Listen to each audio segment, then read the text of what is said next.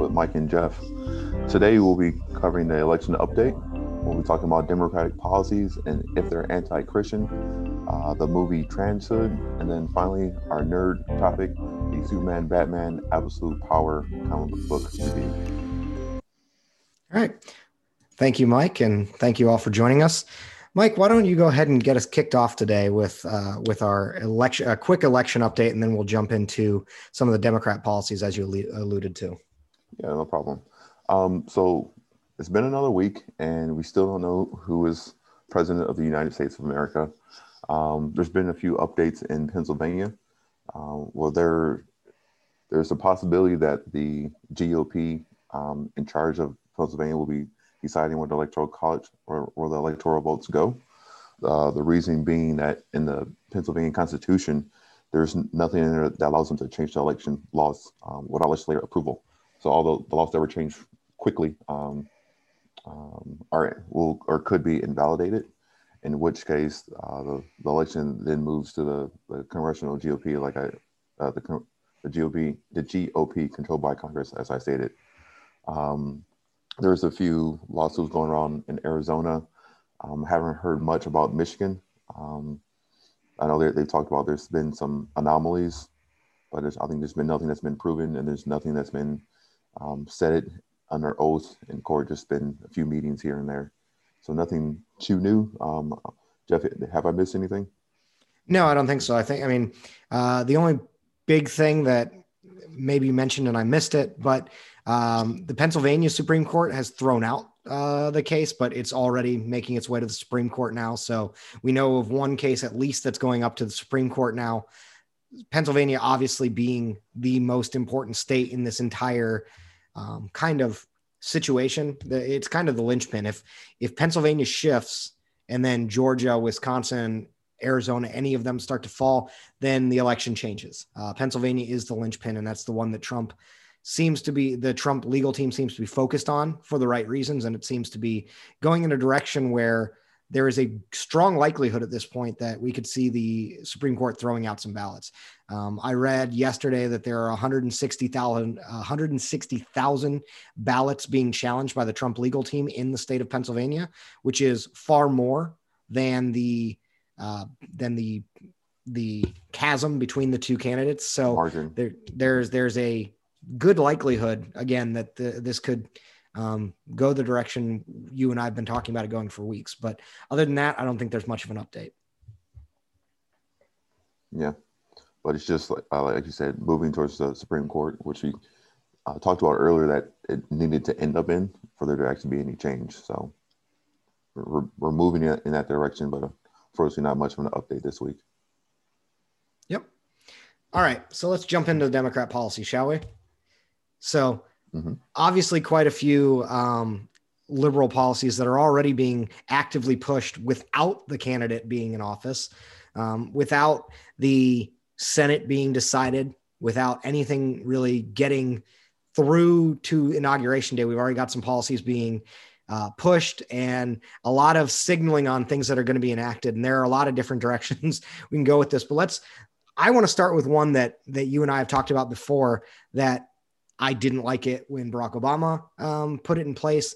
Don't like the way the courts decided it. And that's DACA. We've already had Joe Biden come out and openly state that he is going to, within hours of being inaugurated, create a immediate path to citizenship for 11 million illegal immigrants in this country, the quote unquote dreamers. It was illegal when Barack Obama did it. It will be equally illegal when Joe Biden does it. And it doesn't seem like there's anything that's going to be done to stop it if Joe Biden's elected. If he actually does get sworn in, it doesn't seem like anything's going to stop this at this point. Because even if the court steps in, how are you going to you legally could strip people of their citizenship, but realistically, I don't see where it's going to go. Yeah, I'm not too sure. That's why I was hoping that DACA would be taken down under the Trump administration before Biden got in. And it should have been if the Supreme Court ever actually decided anything based on the merits of the Constitution. I agree, because the reason that they didn't was due to like the timing of it. Like you couldn't do it as quickly as you could. But we've already talked about if something's illegal, there's no time frame where something illegal needs to be slowly phased away. Christian Whitmore tried to do the same thing about her illegal executive orders, or unconstitutional. Maybe illegal is not the. Illegal is accurate. Unconstitutional is therefore illegal. So I think both are accurate statements. Mm-hmm. Yeah, but the point, the reason I brought her up is because her executive orders were ruled unconstitutional. It's like, let me get a few weeks to phase things out. Like you can't do that. It's like if you ruled that illegal search and seizures were illegal, and then the cops were like, all right, well, let's knock out these last few. Let's crank these out. I got a few more on the list, and then I swear I'm done. Exactly. It's stupid things like that really irritates me. But yeah, DACA definitely shouldn't be around. I hope Biden doesn't get in, because we shouldn't be rewarding 11 million people with citizenship when they came in illegally. And then, I mean, if these people came in legally, obviously they should have a passive citizenship. I personally think that the process to become a citizen, I think, is a little too long. There's certain things like, some of my colleagues were telling me is that he has to work at the same job for 7 years. Like he can't change jobs in that time period. He can't take a pay cut. He can't change his title at all in those 7 years, or otherwise the process starts over. So I think there's definitely places where we can improve the pathway to citizenship, but rewarding illegal people is not the way to do that. Yeah, that's the thing. If you want to talk about opportunities to fix our immigration policies or to fix the citizenship policies in this country, I would entertain that discussion. But to act as though someone who has openly flouted the laws of the United States and has blatantly broken those laws should be rewarded by jumping ahead in line of people like your coworker and people I've worked with in the past as well, and people that you and I don't know as well that are legally following the process. That's the problem, because everyone says that it's a xenophobic, anti-immigrant mentality that breeds this type of thought. And it's not. The reality is it's a anti-lawlessness type of mentality. It's a belief in law and order and a belief in overall fairness, because the reality is, look, if you're coming from Japan, Russia, Mexico, it doesn't matter where. If you follow the legal process, then you should also be upset that there are a bunch of people who didn't follow the legal process and are going to jump you in the line, get all the benefits of citizenship without any of the hard work that you had to deal with. And they are now citizens while you continue to wait in your 7-year waiting period, while you go through your long, lengthy background checks, or if you have family that you haven't been able to bring over to the country, because there are hundreds of thousands of immigrants that come to this nation every decade that leave their families behind and have to bring them after they're established in this nation, because they could only get a visa for one of them, or they could only come over here and get a job and a sponsorship for one of them. So there are a lot of people that have their families abroad that can't get them over here because they're following the legal process. People that are waiting to get their citizenship, waiting to get their green card, what have you, that are all getting jumped in line because some other individuals that fall into a voting block that is advantageous to a certain political party, they get to jump them in the line because, well, it's not your fault that you came here illegally. You came as a child. And first of all, let's throw that out the window. This whole thing that dreamers are different than any other illegal immigrant because they were brought here as a child is garbage. The reality is ignorance of the law is not a defense of breaking the law. And do I think they need to be beaten and stoned in the streets? No, but they shouldn't be rewarded for what they've done either. And they are not here legally one way or the other. And the reality is many of the illegal immigrants in this country that were brought here as children, that they act as though a lot of them didn't know that's not true. A lot of them do know. That's why they hide in plain sight, as we all often hear. And that's why they don't want to be outed through these different measures. And that's why they're afraid of the census, because they know they're illegal. So they know they're breaking the law day in and day out, but they want to be here. So this country that we all hear every day from the left is corrupt, evil, anti-immigrant, anti-minority, anti-LGBT, anti-whatever group you want to call, is also the only country in the world that apparently has no regard for its own safety or sovereignty. Every other nation on earth has immigration laws and enforces them. But this country that's so evil, everyone wants to be in, and we should let them be here, even though we're horribly evil. So what is it? For immigration, year over year, over year, over year. Somehow, with us being racist, we keep bringing in minorities love coming here. I don't get it. Yeah. If we're so bad, then wouldn't it be a human rights atrocity to give these people citizenship? And like, let's flip it on its head here. If the United States is such an evil nation, wouldn't it be a bad idea to give them citizenship because we are just we're bringing them into a group of oppression? We're just openly asking to bring more people in to be beaten down by our systemic racism and our culture of oppression for the poor and the stricken and the beaten down. This is really actually quite an evil thing the Democrats want to do by their own narrative. Very true. And this is what the issue with, I think, what the Democratic Party is they're just full of hypocrites, or maybe not intentionally hypocrites, but they're not thinking through their ideas fully. They're all shallow ideas, which is why they make no sense when you compare them together. I think it is. I think it's both. I think it's intentional hypocrites when you look at their leadership, when you look at the elected officials. Yes, I think they know full well what they're doing. The people at the grassroots level, the people at the grassroots level, I think you're right. Some of them are openly hypocrites and don't care, and others, either through lack of, and I'm going to say this, whether it's nice to say or not, whether through genuine lack of intelligence or through just lack of concern about the understanding of all their policies, don't realize that one thing doesn't follow another, that the train of thought isn't connected. Some of them, I think it's genuinely that they just don't care. And they want to be on the side that is opposing the right, whatever, because the right is associated with Christianity and with evil. And with everything they consider evil, immoral, and wrong. So they will side with any policy that is opposed to that. Mm-hmm. And some I think are just genuinely uninformed and uneducated.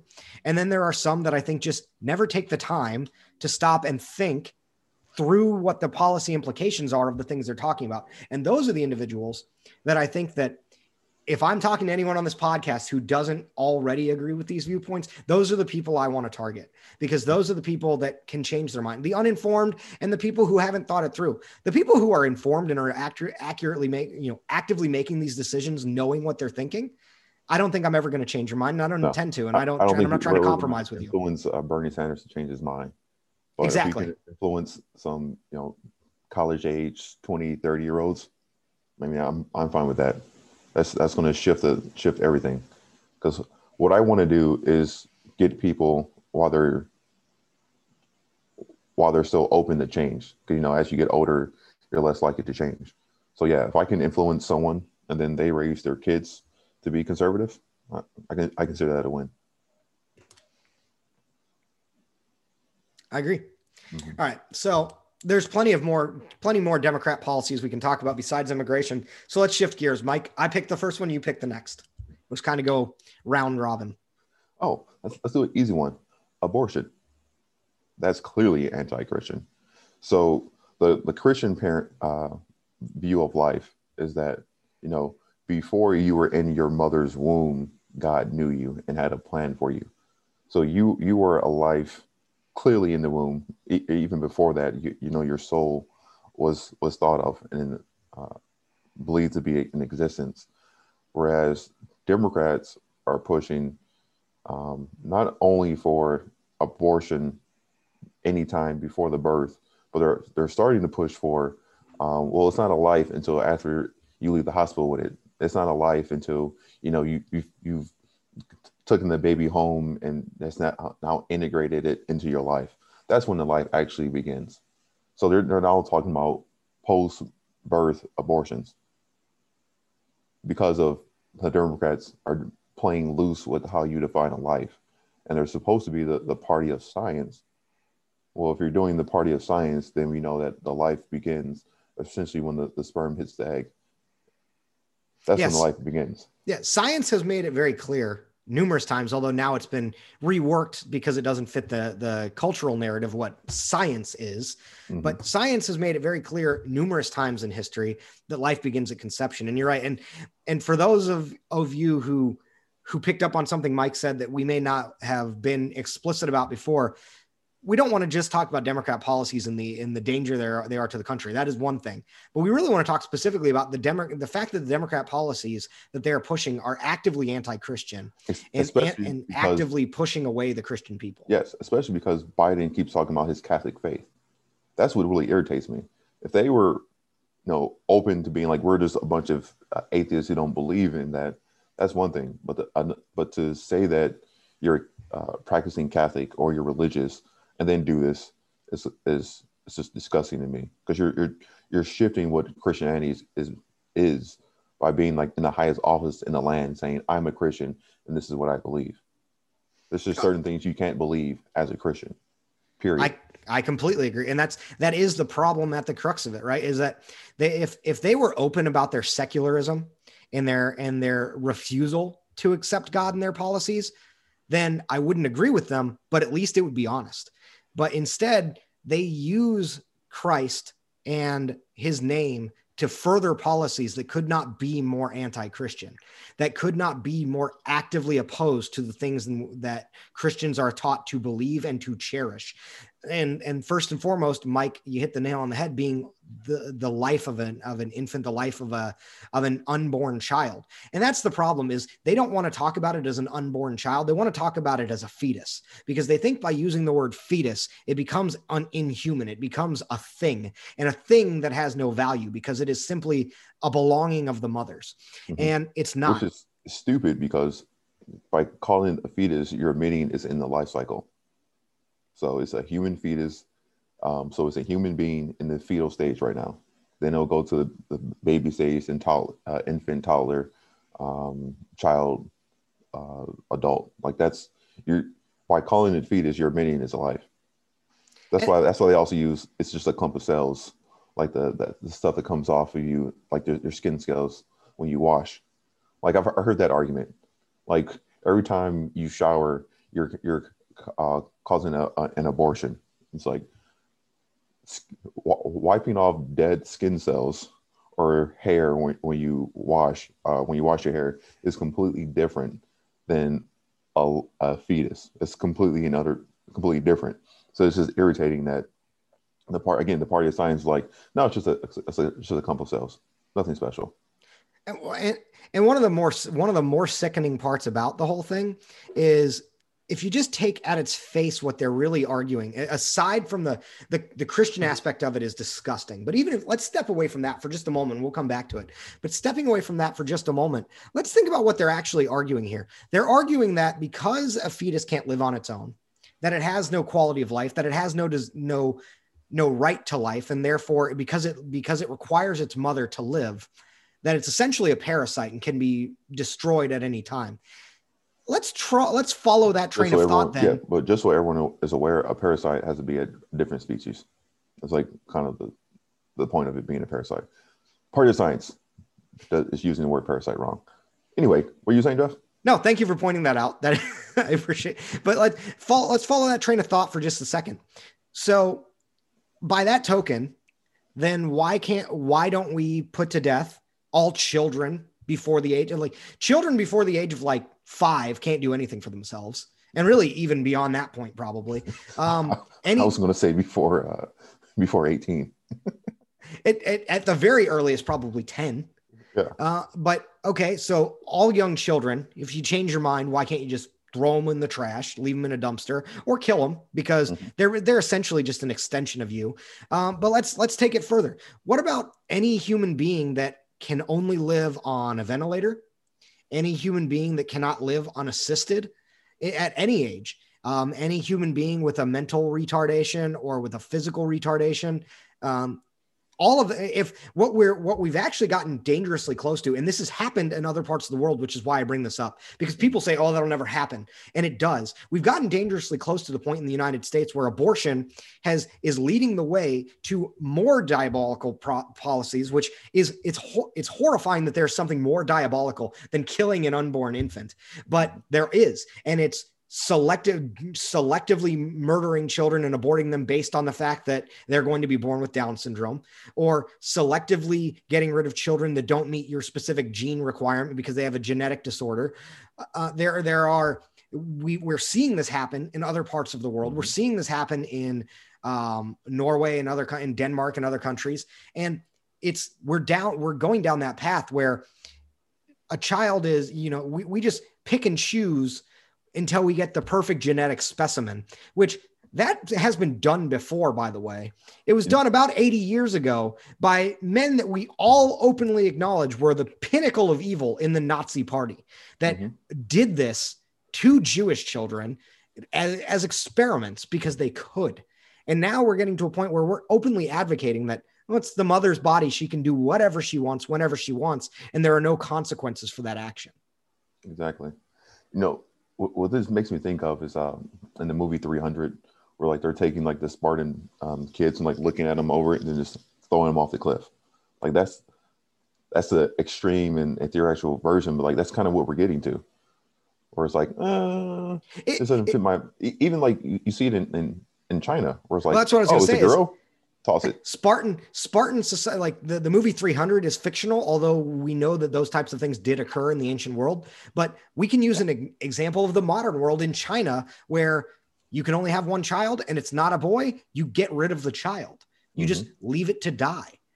That's what we're approaching as a society, in a society where we are being told, going back to the Christian aspect of this, that these individuals that are guiding this party are telling us that they are devout Catholics. Not just Joe Biden. Nancy Pelosi says the same thing. We hear it from many other Democrat leaders. Very true. And not to mention, you hear it from the Pope himself at this point, which is a whole different topic we could get into a different day. I don't care what the Pope says. I don't either. But again, we could get into that. But you've got completely anti-Christian policies that there is no defense of.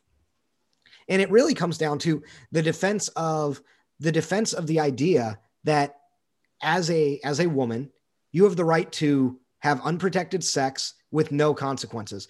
And anyone who's listening that's on that side of things will say, oh, this is two men talking about it. Well, here's the reality is a man should be responsible for the child that is his, regardless.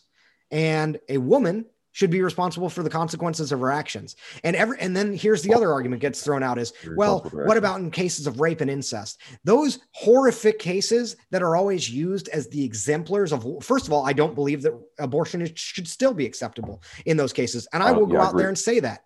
You shouldn't answer a wrong with another wrong. Exactly. And I just want to say, being Black and being descendants from slaves, there's rape in my bloodline. So the thing is, like, when you use that excuse and when you do the abortion, you're not just ending that life, you're ending all the potential lives that come from it. So everyone in my family, I think on both sides, at least I know my mom's side, that I love and I care for, are descendants from a rape that occurred generations ago. So I can't say we should allow abortions in the case of rape, because I wouldn't be here. So maybe that's selfish, but that's just my viewpoint. That's how I feel. I think it's a fair viewpoint. And I think the point you made that's equally fair is you don't answer a wrong with another wrong. Two negatives do not make a positive in the real world. Just because it fits in math doesn't mean it fits in life. And the reality is, there's a reason why someone gets murdered, you don't allow them to, all right, well, you killed my brother, now I get to kill yours. Like, there's a reason we don't do that. We know that, and that's a Christian thing, that we know that you don't answer the wrong with a wrong. Exactly. And here, the other piece of it that really bothers me about that is we use this example, like even if you say, well, it should be allowed in cases of rape and incest, which I agree with Mike, it should not be. And I'm willing to put myself out on that limb and say that there is never a time an abortion is acceptable, except in one instance, when both the mother and the child are going to die as a result of the pregnancy, like a tubal pregnancy or something like that. If two people are going to die and you can save one life, then that's not the same. Look, if the child is going to die anyway, and you can save the mother's life by taking the child out that's already going to die, that is a very different thing than an abortion. Yeah. But even in that case, I think you should still try to not have an abortion, but have like a C-section. Well, I agree. I think you should try to save the child. My point, though, is that's a very different circumstance either way. That is if you're saying the child's dead, like the child is going to die or is dead in there, and if the mother continues to carry it, the mother will die. Then that's not a question. Mm-hmm. But that's the only situation, because that's a medical intervention into something that's totally different. I agree. And that's why I think that's why Roe v. Wade won't be eliminated, because it just says that you can have abortions. I think the issue is it allows for any type of abortion. That's the issue I have with Roe v. Wade. Not that the abortion itself is illegal, because there are cases like that where like the mother can die. So I'm fine with, I agree with you. I'm fine with abortions in that case. You know, I said I would prefer to do a C-section if the baby is far enough along. But so just switching really quick, what are your thoughts on Roe v. Wade? Like the what's the words I'm looking for? Well, just what are your thoughts on it? Let's go there. Let's stop there. The biggest issue I have with Roe v. Wade is honestly not even the abortion issue. And I've made myself very clear in the last 5 minutes and any other time we've talked about what I feel about abortion. But Roe v. Wade, honestly, I think is a bigger issue than abortion. And we've talked about this before. Roe v. Wade is a states' rights issue. Roe v. Wade is a judicial and federal overreach beyond what the Constitution allows. Because while I don't agree with abortion being legal at any point in time, the reality is, if the state legislatures led by the states themselves choose to do that, then that is a different situation. The problem with Roe v. Wade is Roe v. Wade struck the ability of the states to decide that away. And it said, this is a federal issue for an item that is not a federal issue. That's my biggest problem with Roe v. Wade, to be honest with you. But in terms of the implication on what it allows, Roe v. Wade doesn't place any restrictions on what's legal. All it did is it left it in the hands of the federal government to make a decision that the federal government has no place making.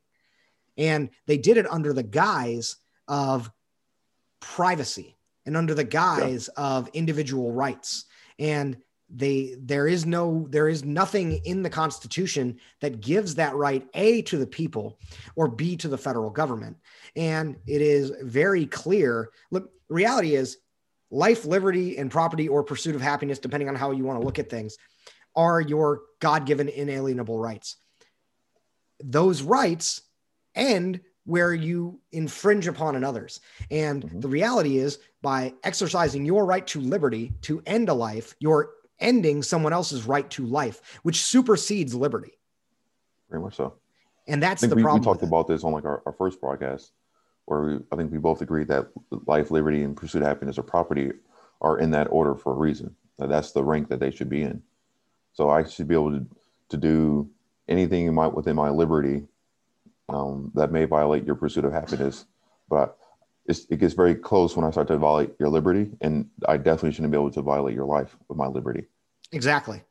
And that's the last thing I wanted to say about the whole, the entire abortion thing. And this is kind of where I was going with it, is we've gotten to the point where it's no longer just about the individual rights of a mother or anything like that. We're now making this a talking point where it is the deciding factor on justices.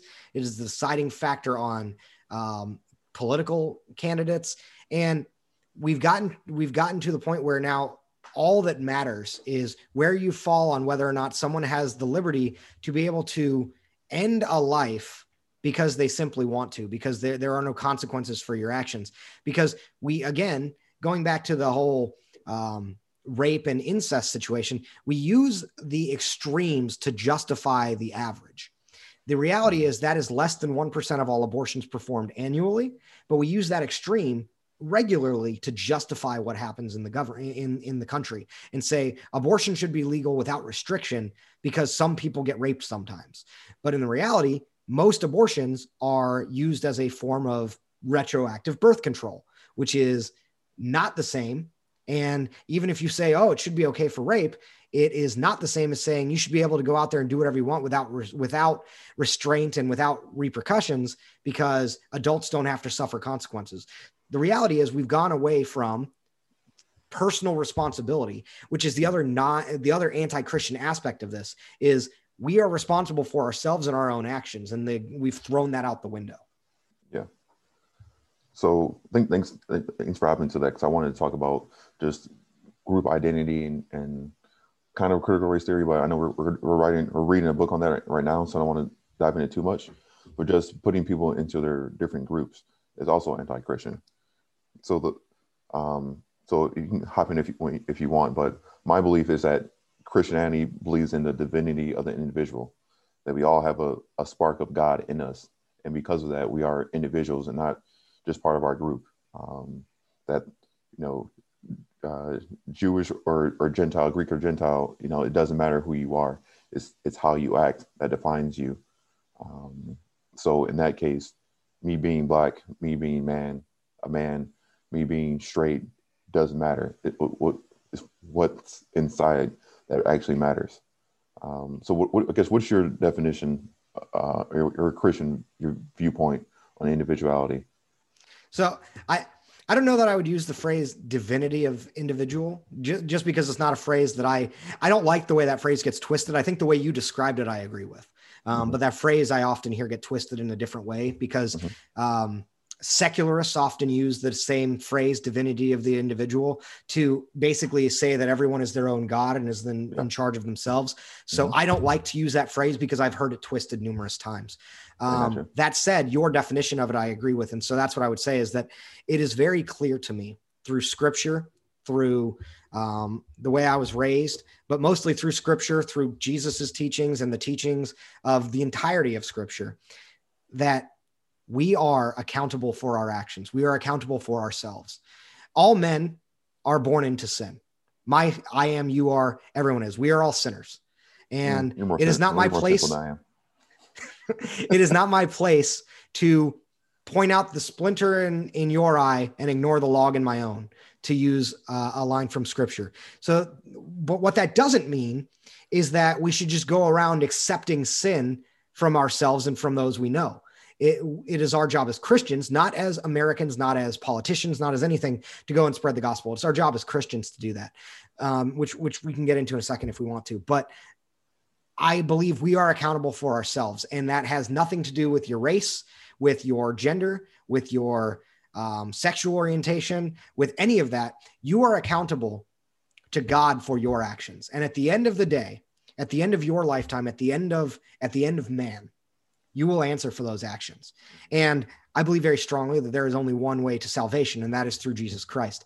But that does not mean that we are, again, not accountable for our own actions. We are accountable for what we do. And, it's interesting you bring up individuality because, again, I think you've hit the nail on the head, that it's critically important to understand that from a Christian perspective, that we have taken away accountability for the individual and said that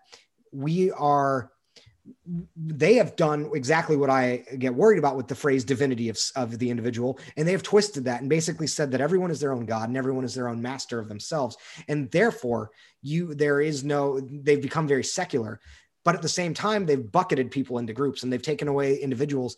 And it's funny because it's not just a Christian issue. It's also a civil rights issue. We've talked about civil rights a number of times, but the thing that people forget about Dr. King was that Dr. King's dream was that one day little black boys and little white boys and girls would be able to be judged not by the color of their skin, but by the content of their character. And we have gone completely opposed to that, completely 180. And to the point where I read an article 2 days ago that Gavin Newsom, in looking for Kamala Harris's replacement, assuming that she were to become vice president, which God willing will not happen.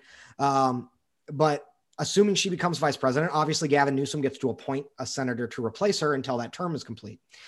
And the article at no point said these are the candidates that he is looking at based on their merits, based on what they've done. And while I would disagree with all the merits, because I disagree with Gavin Newsom and the decisions he would make almost invariably, none of that was even was factored in.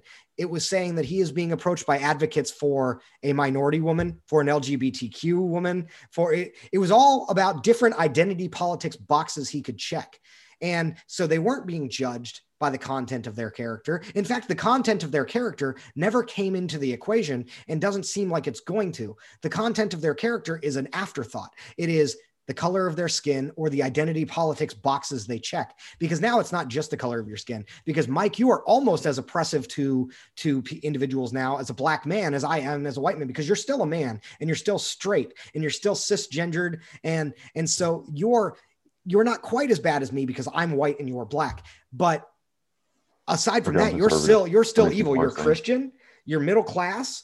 You are upper middle class. Excuse you. You're a Christian upper middle class. You are cisgendered and heterosexual. So you're very, very evil yourself, because you only check one identity. You only check one identity politics box.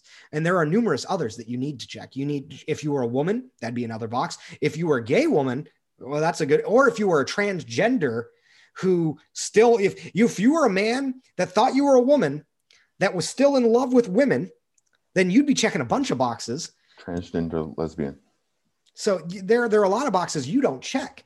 And I think, again, there's a big anti-Christian aspect to it, but I think we've even gotten to the aspect of now we're ignoring the basic identity, basic tenets of the civil rights movement and what it was really about. The civil rights movement in the 60s had a very important cause, and that was to have people judged, again, by the content of their character, which I fundamentally agree with, because that is what Christ teaches us to do. Judge each other as, first of all, it is not our place to judge one another, but to look at each other as brothers and sisters in God, and to look past skin, look past tribe, and look at the person. But we don't do that at all anymore. So not only is this anti-Christian, it goes against what the civil rights activists of the 60s fought for. Well, civil rights activists were very much Christian. Well, yes, Dr. King, for anyone who doesn't remember, was a reverend. Mm-hmm. So was his father. Mm-hmm. So that is true. Their principles were based in Christianity, which again is because that argument, there is no argument that can be made that someone should be judged on the color of their skin. That is blatantly and patently absurd. So it's very easy to say that argument was valid, and that's when they were fighting for that. But now we're fighting that you should only be judged for that reason. Exactly. Like Kamala Harris is VP because she's a black woman. That's it. It's like she was like in last place in the Democratic primaries. She was like the most disliked person. Like Bernie Sanders would have made more sense to me because he was in second place. No, I do not like Bernie Sanders. Elizabeth Warren, even Elizabeth Warren lasted longer in the primaries. Yeah, she was in third, if I remember, right? Third, fourth. I don't remember where she actually finished before she fell out of the race, but it was a lot further along than Kamala Harris. Tulsi Gabbard had a bigger following if you wanted a woman. And again, that's checking an identity box, but it had nothing to do with policy. It has nothing. And that, again, I think I'm not trying to lessen the importance of the fact that it's very anti-Christian, because I think that is the most important piece. But I think it's also interesting to point out that the same people that they try and use Dr. King's own speeches and quotes to drive their cause and completely ignore the content of those speeches. 100%. And again, I mean, it's funny because in the book we're reading, they're talking about civil rights activists. It's like, that's what you're putting in this book has nothing to do with what the civil rights were about. In fact, it's diametrically opposed. It's not even just that they're unrelated. It's they're genuinely opposed. I do not believe that the civil rights activists of the time would be in favor of what's being pushed now. Now, some of them are still around. You look at Al Sharpton and Jesse Jackson and some of those guys, but those guys have just become caricatures of themselves. They are in it for the fame and for the publicity. They're not, they're not in it for any character or any real reason. And I say that with pretty good confidence. I agree. I don't like either one of them. They also it's funny they also because, claim to be reverends. yeah, it's funny because I think my parents' generation liked them, but like my generation, like we see no purpose for them. They don't do anything because they what they try to do is they try to become the black leader that Martin Luther King was, and they just failed at it because they were just, you could see that they were disingenuous. It was crystal clear. Yeah, Like it's funny because I remember being at the Atlanta airport, and I think it was Jesse Jackson, maybe it was Al Sharpton. One of them, I can't remember, was there, and no one was walking up to him. No one was talking to him, and I just find that interesting that he's supposed to be like the great black hope. You're in Atlanta, and no one cares about you. It's because they've become caricatures of themselves. They've cashed in on the political and social clout of the movement to their own benefit. And I think, like you, as you pointed out, everyone kind of sees through it at this point. Mm-hmm. There's no honesty in it, and there's no genuineness. And I think they've thrown away the beliefs that they may or may not have ever held. I don't know, but they've thrown them away in order to be expedient to become part of the greater political machine. Mm-hmm. Yeah, I agree. Since it's kind of related, I think reparations is also anti-Christian because you shouldn't be paying for the sins of your father, or I guess your great grandfather. Or in some cases, like mine, not at all. Yeah. Like people tend to forget that most of the white people here came after slavery was abolished. Now I will say, actually, I have family on both sides, both of my parents that were here pre-revolution, but my family is also very, very much Northerners. And the North, even prior to the revolution, like even prior to the Civil War, everybody thinks that the North kind of stopped doing slavery. The North was never huge on slavery to begin with. Exactly. Because there weren't a lot of jobs for slaves. And that doesn't mean there were no Northern slave owners, but there's a reason why you ran north. Yeah. There were not many of them. It's mm-hmm. not like it was. And honestly, even more than that, people also forget that a large majority of white people in America are descended from people that didn't have slaves. Like not everyone is descended from the Rockefellers and the Vanderbilts that had money. And like, what's funny is that Kamala Harris, her family owned slaves. Yeah. Kamala Harris's family sold slaves. Mm-hmm. No one seems to care about that. Yeah. People don't, that's because it doesn't fit the narrative. She's a black woman, so she couldn't have possibly been part of the oppression. And that's, and in reality, I don't think she shouldn't be blamed for that because the actions of someone that was 7 generations removed from you has no impact on you. But if you're going to, but it cuts both ways. If you're going to say it cuts me, then it should cut her to that point. Yeah. So where I think reparations should occur is for the people who are working in the prison system that are being paid 90 cents a day to do work that should be like $15 an hour or whatever it is outside of prison. Like that's a place where I could see it. I could see it from like in states that had redlining, but I think that wouldn't be for me. It would be for like my grandparents who are no longer here. So I think if you're doing reparations, it should be what the government did to people that are still around, and not what private citizens did hundreds of years ago. Yeah, I mean, I understand where you're going. I could see that. Even I would be I'd be iffy even on that, but I could see that argument, at least if your labor was essentially stolen from you in prison, then, but again, it has to be if you're still alive, not your kid, not your kid's kid. But even that, I'd have to really look at it and say, okay, I would think it would be case by case and by job. And because like, I think the degree to which you are removed of your rights should have a lot based on what your crime was.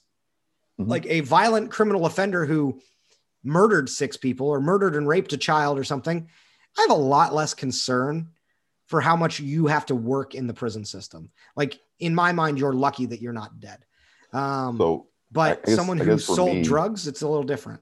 Yeah. For me, I can't think of any crimes, any nonviolent crimes that should put you in jail off the top of my head.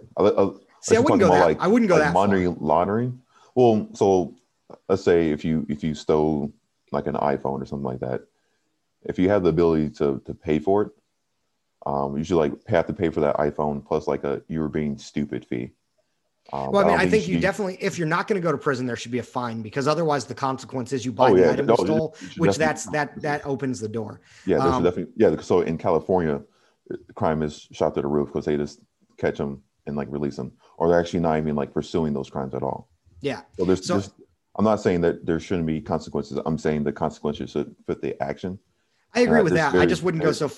I wouldn't go so far as to say there are no nonviolent crimes that I think should be in prison, because I think there are plenty that should.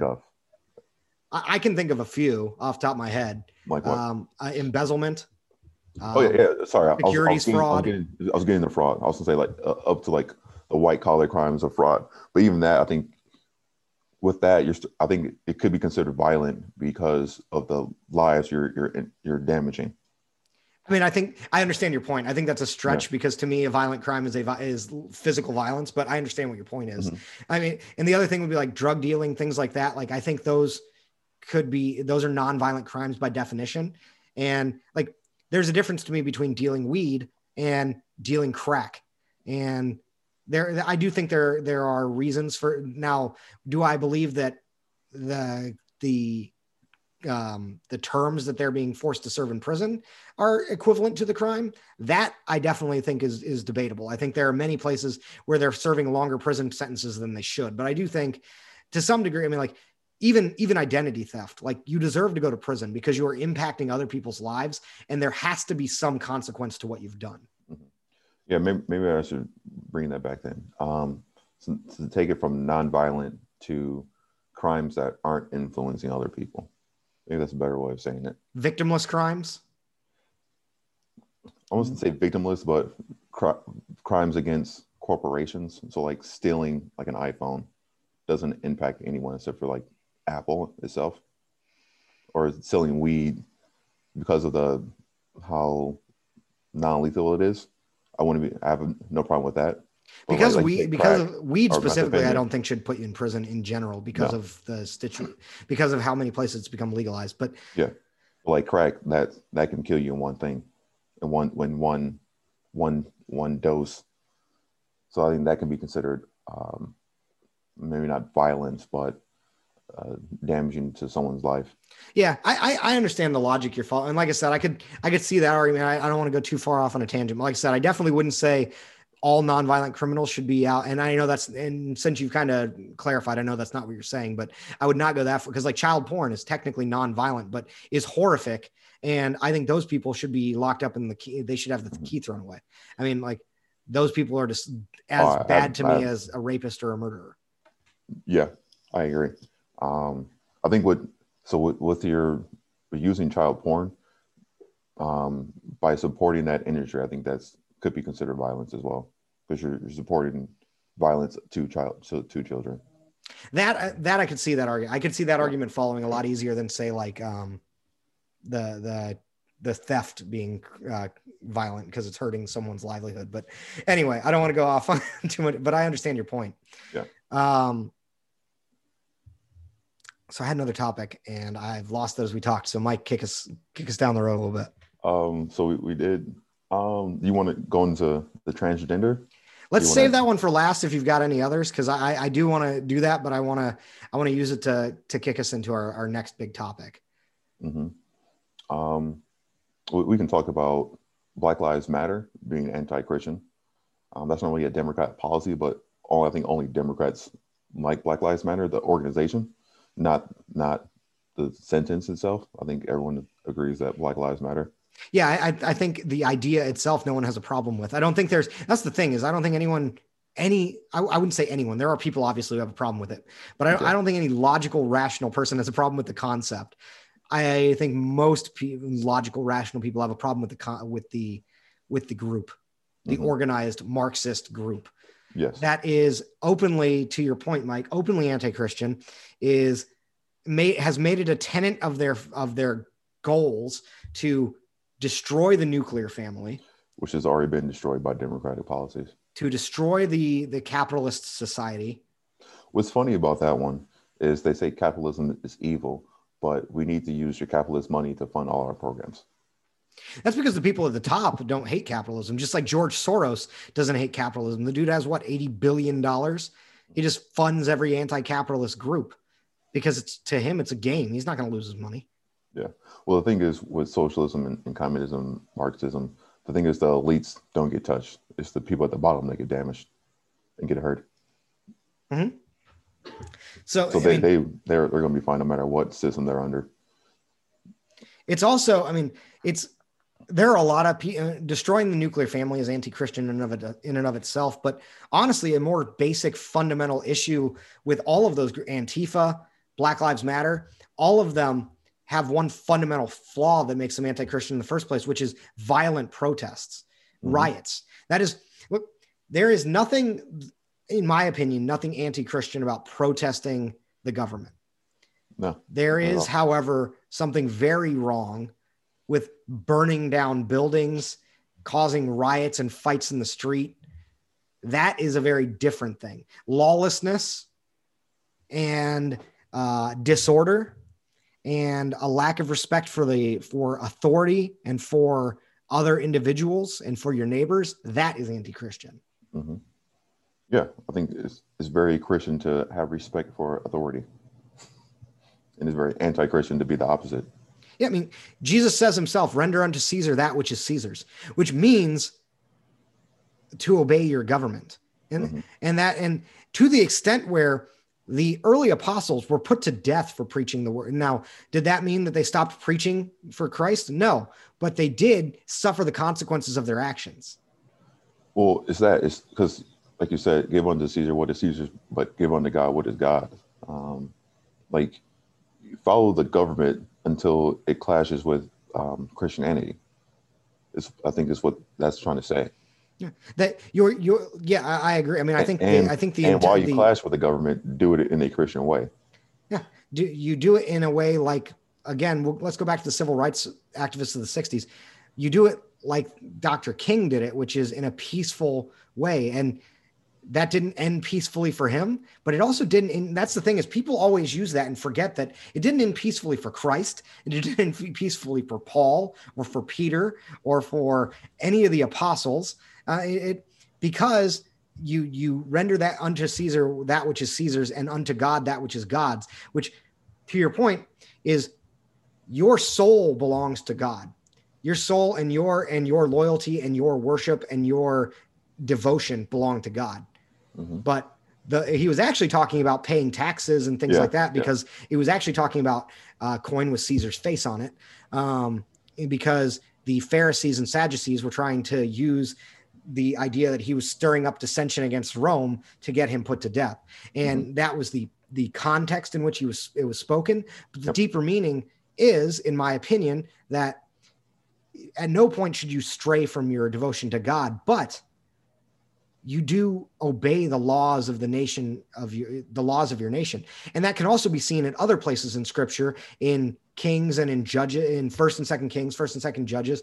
And God appoints leaders over nations, and he appointed leaders over the Israelites, and they were meant to obey those leaders, because you still must obey the nation that you are a part of. And we have a nation that is founded on the idea that you can redress your grievances through peaceful protest. So I believe it's perfectly fine to do those things. It is, however, not perfectly fine to riot in the streets. And anybody that wants to try and make the jump, because the logical jump would be, well, what do you think about the revolution? That, again, is, first of all, I think that's a gray area, right? Because they revolted against their king. But the question is, was the king their rightful ruler? And more importantly, a revolution to me is different than anarchy. They weren't advocating anarchy. They were defending the lives and liberty of the people around them. Right. And I think it's also different because they try to do it peaceful ways first.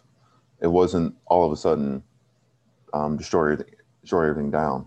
Same with the Civil War.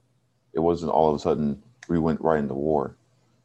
There, the point of democracy or the government is to try to resolve things peacefully before you have to bring up arms to do so.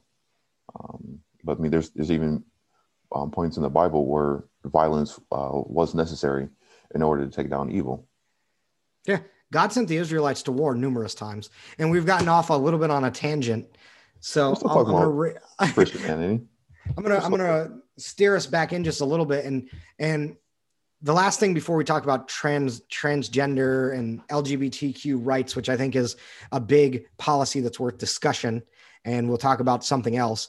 The last one I want to talk about is, you alluded to it, communism, Marxism, socialism, whatever you want to call them, which by and large are one thing under multiple names. You can just giving power to the government. You can act as though socialism is different than communism, is different than Marxism, but they're not. By and large, they're not. They're the same thing. And I think that is probably the most clearly anti-Christian policy in the world. And again, it's the idea that everyone uses that I hear get thrown around is, well, Jesus would have been a communist. Jesus wanted to see everyone equal. And that's what the Bible preaches. That is not the case. No, that the Bible does not preach that we are all equally appointed unto wrath. We are all equally appointed. We are all equally sinners, and we are all given equal chance to find salvation through Christ. But that's about it. Yeah. Even in the Bible, it talks about how we all have different gifts and that everyone can't be the pastor. There's clearly instances in the Bible where it mentions that we aren't equal. There's even there's a Pareto distribution that talks about how a small group of people end up with most of the things. That also shows up in the Bible. Like the another name for the Pareto distribution is the Matthew principle, which is, to those who have, more will be given, and to those who have little, everything will be taken away. Like this idea that everyone is equal and should have equal income and everyone should all have 32-inch TVs and all this type of crap is anti-Christian. It's not in the Bible at all. If you act accordingly, then we can both end up in heaven together. But I think even in heaven, there's differences in like the crowns and so that you receive.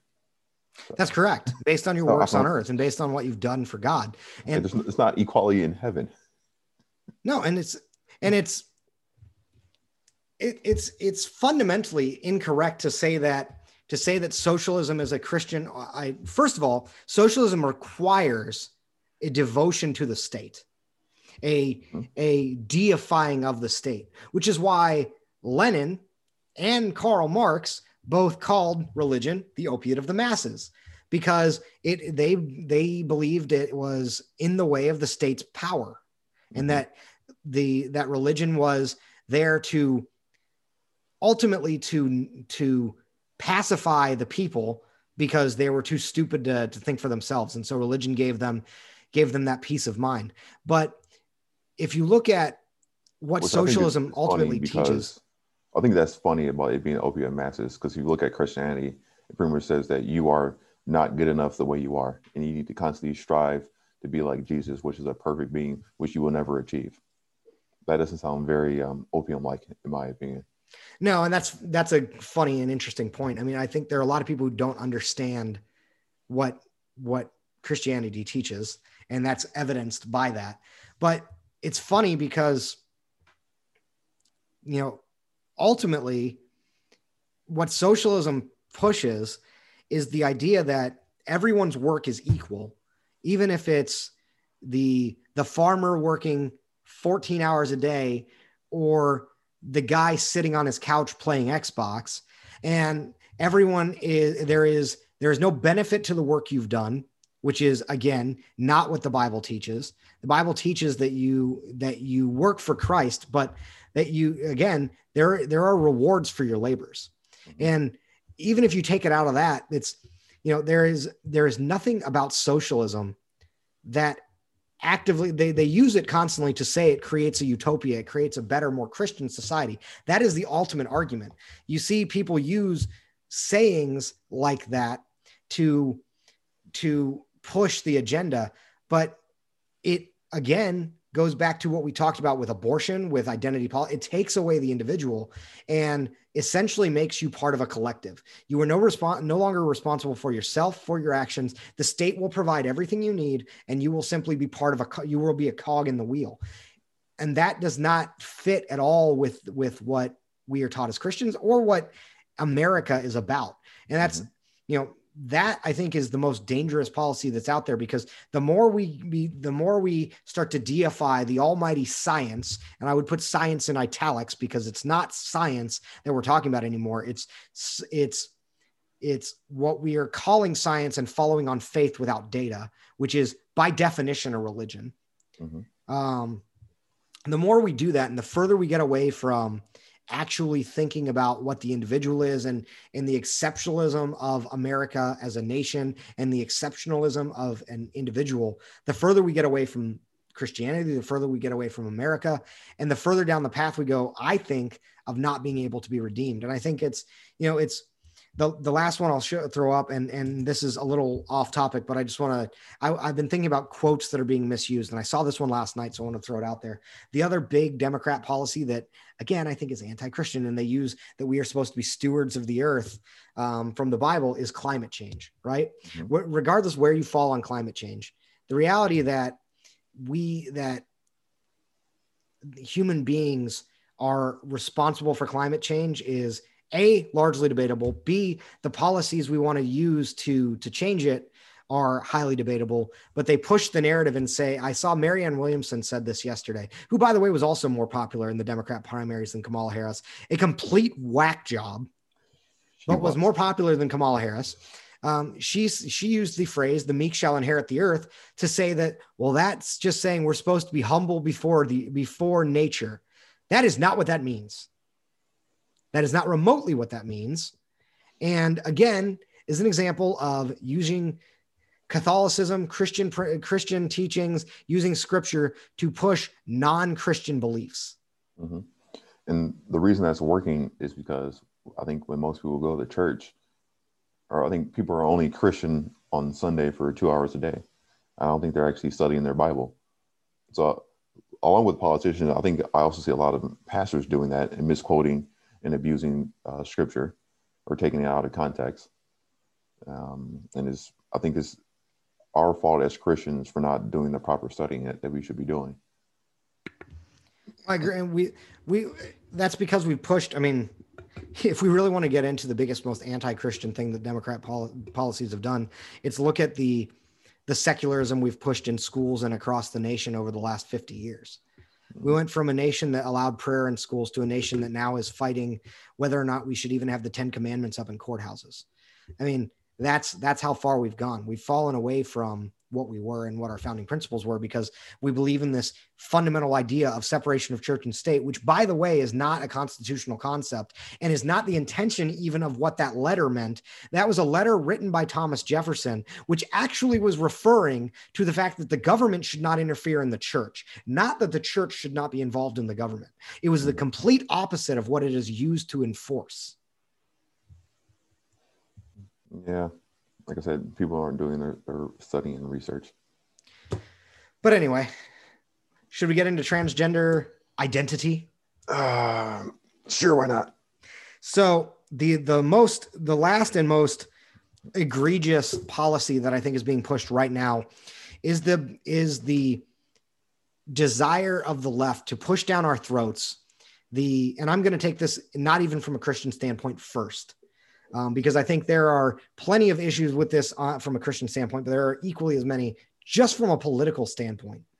The desire of the left to push down our throats, the idea that transgenderism is both mainstream and should be completely accepted without question, to the extent that children are being given the choice at younger and younger ages to define their identity.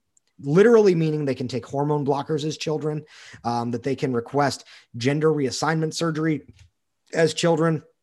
And we are being told more and more that it is an active hate to not use the proper pronouns, to not call someone by their new name that they have chosen, to not let a little boy pretend to be a little girl. And we are seeing this not only pushed by the Democrat Party as a whole, but we're seeing it become more pervasive in popular culture. We're seeing it become a bigger, it's become probably the biggest. I mean, the last time this happened was probably the desire of the left to push acceptance of homosexuality, which, they pushed that and said, this is mainstream. Everyone needs to accept it. And you have to accept it or you hate it. And there's a difference between tolerance and acceptance. And the left has completely skewed those two, where intolerance and unacceptance are now considered the same thing. And they're not the same thing, because I can tolerate something I don't agree with, and I can actively disagree with something I tolerate. But now, to not actively tolerate and condone and accept something means that I'm an intolerant bigot. And so we started that with homosexuality in the 80s and 90s. And then we pushed that all the way to the point where the Supreme Court ruled that gay marriage was legal everywhere, which, again, the court didn't have the right to do. And we've again thrown out that churches should be able to make that decision for themselves, because at its core, marriage is a institution of the church. And now we are saying that transgender identity is the next big thing, because it wasn't enough to be LGBTQ. Now they have LGBTQ plus. They keep adding more things to it, because now you can be. You can actually, everyone's included now, because you can be an A, which is an ally. Well, and you can be or an asexual, and there's or a pansexual. For pansexual, gender nonconforming. Queer, non-binary, queer questioning. What else?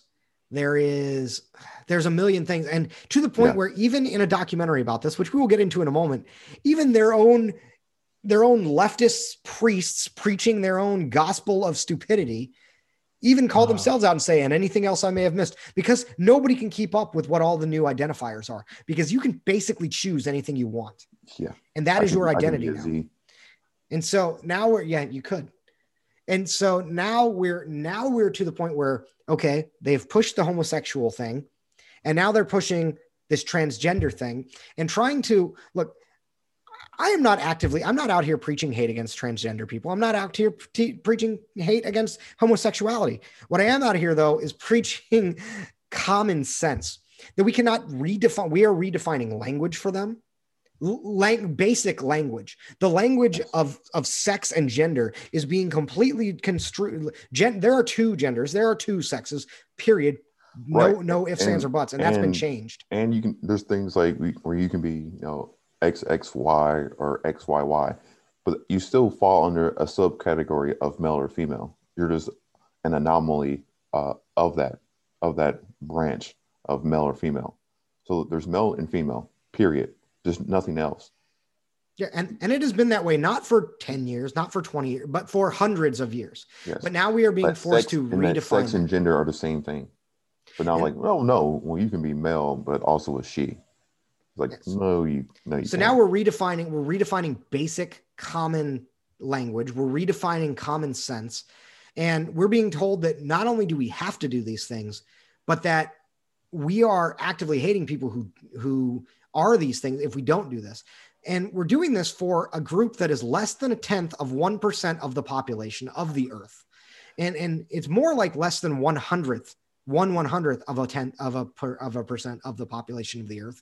And a group that in the 1990s was openly considered by all psychiatrists, and whether you buy into that as a science or not, openly considered to be a mental disorder, gender dysphoria disorder.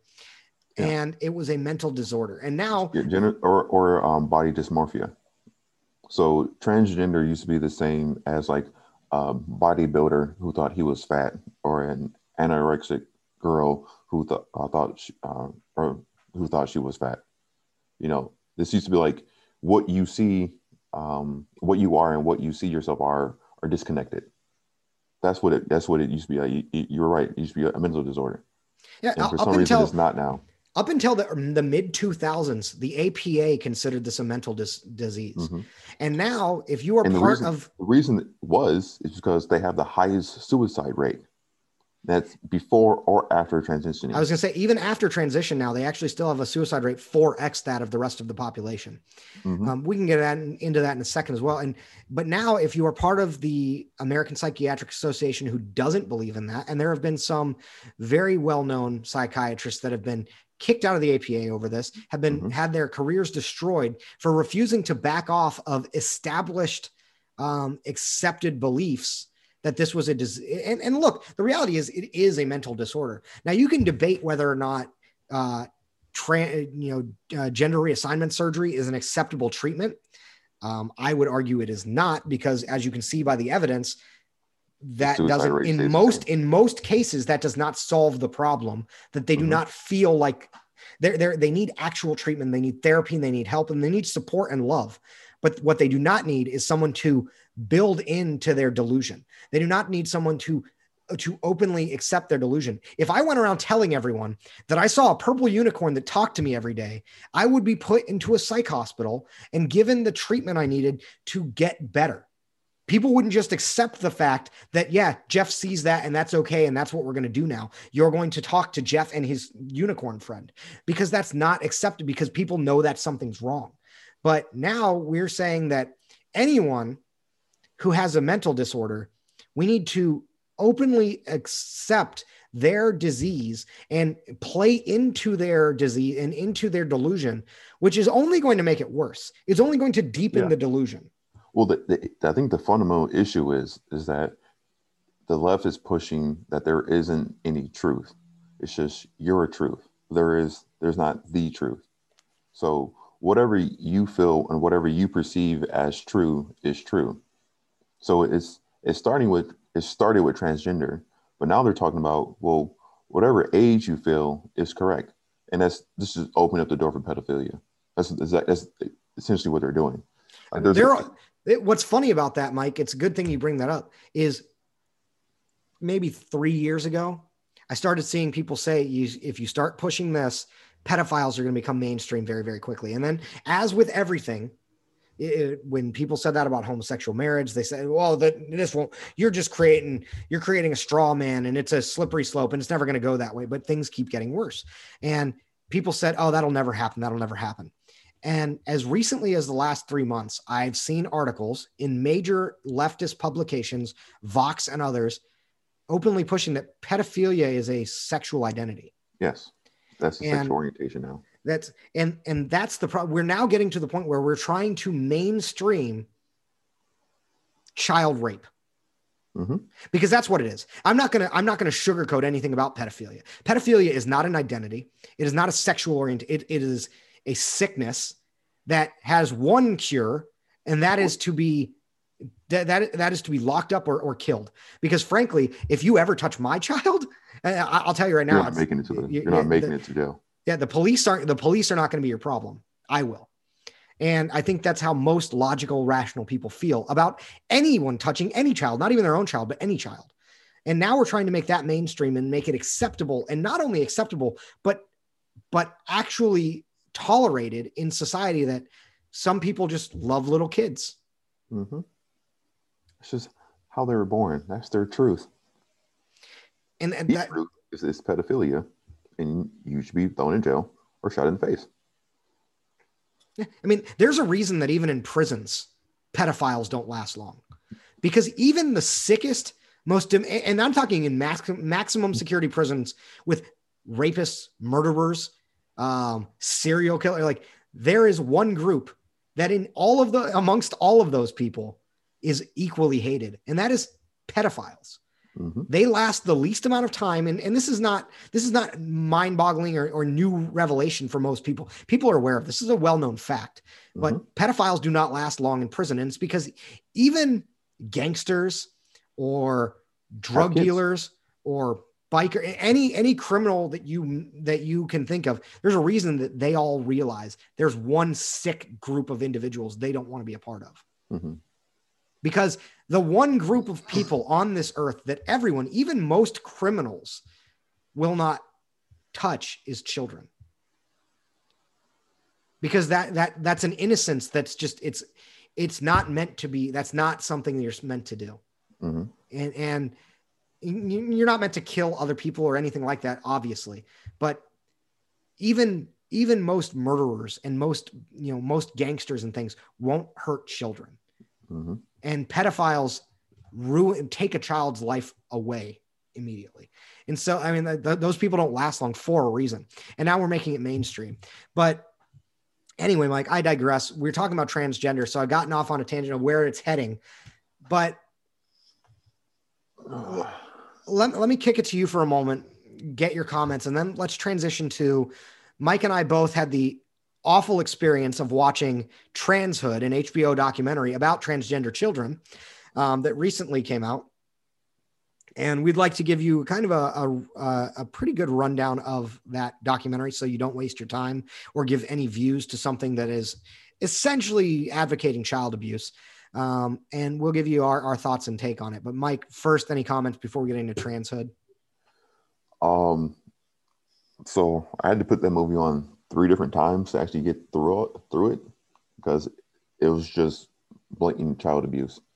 Like not before we dive into the actual movie, these parents are horrible human beings and they deserve to be castrated so they can never have kids again, except for one family that we can talk about. But yep, it's just straight up child abuse. There's nothing. There's no way around it, and it's just a horrible thing. So, like I said, I had to put it on 3 different times in order to get through it. And in between, I was watching John Wick. Like a much better experience, I'm sure. In order to get through that movie. So yeah, let's dive in. Let me make one final comment in terms of the overall transgender thing. I want to go on record as saying one thing that, again, I believe it's a mental disorder. I believe these people deserve love. They deserve support. People deal with all kinds of different personal struggles, and this is some people's struggle. And I'm not by any means saying that's not a real struggle that people have. Now, I will talk about, as we get into this, that some of the killed children in this documentary, I don't believe had this struggle. I believe that was a completely different, the genesis of their decision was different. But I do believe there are people out there that have this struggle and have this problem, and they deserve support and love. I also don't deserve to believe in hormone blockers or any of those things being allowed to be decided on by children, because I don't believe a child should be given the ability to make most important decisions because they're children, and children are by definition stupid. Look, I was stupid as a child. You were stupid as a child. Children are stupid. Children should not make lifelong decisions because they're children. But that said, the one thing I wanted to point out is if a transgender person, when they're a full-grown adult, decides to have gender reassignment surgery, I may not agree with the decision, but again, that's where you can tolerate something without accepting it. I may never believe that they are ever going to be anything different than what they were born, but I can tolerate it and I can accept that, and I can tolerate what they've done. And you're an adult, do what you want to do. Right. So I just want to make it clear that's where I fall. Impact me. Like, again, to jump back to life, liberty, and pursuit of happiness, you getting your gender reassignment surgery doesn't impact my life, liberty, or my pursuit of happiness. Therefore, I do not care if you do it. Yeah. Now we're gonna get into it in a little moment about a bunch of children. My opinion will be very different, but that's why I wanted to say that. Look, I have, just as with everything else, I mostly believe in very small government intervention in personal lives. And as an adult, you have all the rights in the world to do whatever you want to do. I don't have to agree with your decision, and I will tell you if you ever talk to me that I don't think that's the decision you should make for yourself, because you can't come back from it. But if you choose to make that decision, more power to you, and I have no problem with you as a person. I don't agree with your decision. That's it. There are plenty of people I don't agree with their decisions. But as we're about to talk about children and children only. So I wanted to make that clear that my comments are largely geared towards the fact that as children, none of the things I just said apply. Children should be treated very differently because they are children. And the last thing I'll say on it is this one last topic, Mike, is I do not like the direction we are heading as a country, where we are trying to make something mainstream that is a very small group of society and and force people to change their entire definition of what a man and a woman is. because some people don't like the definition. You cannot change the definition of established fact simply because it doesn't fit your narrative. All right. So I'm done with my commentary. Let's get into transhood, shall we? Yeah. One last thing. I read an article and the title was Men Can Have Fears Too. I just wanted to put that out there before you jump into this. Yeah, and that's my problem, by the way. Articles like that are my problem. Yeah, because there are some notable transgender conservative activists out there. Actually, if you're familiar with Blair White, again, don't agree with all the decisions that individuals made in their lives, but they made those decisions as an adult, and they are actively advocating not to allow children to make those decisions because they understand the ramifications of a child deciding those things. And it's not my place to decide whether or not that decision was right for that individual. Didn't impact me, so I don't care, because they're advocating for the right thing, which is that you need to be an adult first. Okay, Transhood, worst documentary I've ever seen in my life. Let's get into it. Again, like I said, I had to do 3 separate viewings to get through it. So Transhood, it follows 4 people. Phoenix, who was 4 when his documentary starts. Avery was 7, Jay was 12, and Lena was 14. And this document goes over 5 years. The document is 5 years long. Yeah, it takes place from 2014 through 2019. Mm-hmm. So let's start with Phoenix, the 4-year-old. So that, in my opinion, was clearly the parents pushing it on their kids. It's 100%. At 4, you shouldn't know what transgender is, honestly. I mean, at 4, I still believed in the Tooth Fairy and Santa Claus. Why are you letting me change my gender? Yeah. So Phoenix is probably the most interesting to me of the 4. Because as you pointed out, Phoenix is the youngest. Phoenix is a little boy who, at the beginning of the documentary, you see him and his mom talking about how he's a girl boy, he's a rainbow boy. They use a couple other terms, but that he's a boy who likes to wear dresses and wants people to call him a girl. But at no point in time, first of all, as Mike said, I agree. Like, no 4-year-old should make that decision. A 4-year-old makes no decisions. They are 4. But let's go away from that for a second. Let's just look at what that child did. A little toddler, multiple times throughout the film, they show Phoenix, and he has an older sister who's actually a girl, and he has a younger brother who's actually a boy. And Phoenix is, like I said, he likes to wear dresses. He likes to dress up as a girl, but it never really seems, even when they talk about it, he does not seem to believe that he's a girl. It seems more like he's being fed that line by his parents. And we'll get into which one in a second, because this one is unique in my opinion. But Phoenix, they take him to a Unitarian Universalist church thing. I don't remember. I think it was Unitarian Universalist or something. Right. And they do some big affirmation about if you want to identify as lesbian, gay, bisexual, transgender, queer, question. And I made that joke earlier and she actually says at the end, like, their pastor, whatever you want to call her, and anyone else any other label I may have forgotten, because nobody knows anymore. And Phoenix's mother brings him, I'm going to call him him because he is a boy. And he even decided to see a boy. He's a boy, spoiler alert at the end. Brings him up to declare to the church, if you want to call it that he is a transgender girl. And he gets up there and says he's shy and he doesn't want to say it. And it doesn't seem like he's shy. It seems like he's not really sure that he wants to say this in front of a group of people he doesn't know. Exactly. It doesn't seem all that committed. You have cameras following you, so you can't really be that shy. Yeah, and he's been talking to the cameras just fine. Yeah. Throughout the entire documentary. So yeah, he doesn't seem shy. It's more that he doesn't seem all that committed to the message he has to deliver, which is that I'm a proud little girl. Mm-hmm. And so Phoenix kind of, he hands the microphone back to his mother, and his mother says it for him. And then he kind of goes on and they get back to it. And we just want to stick with Phoenix for a minute before we talk about the others all the way through. It was the one by one. So Phoenix, then, some highlights. I'm not going to mention every time he's on the camera because it's an hour and a half long documentary and I just don't have time for that. But, so the other big points with Phoenix is the mother starts to stand out, interestingly enough, to me in this particular documentary, because it's different than the rest. And we'll get into that in a little while, but the mother starts to stand out as very stressed. She doesn't feel like she's giving enough time to her other children, that Phoenix is taking up all of her time, and that it's really stressing her out, and that she doesn't really know that what the decision she's making is the right decision to support him being a girl. And then her and her husband mentioned that they're thinking about getting a divorce.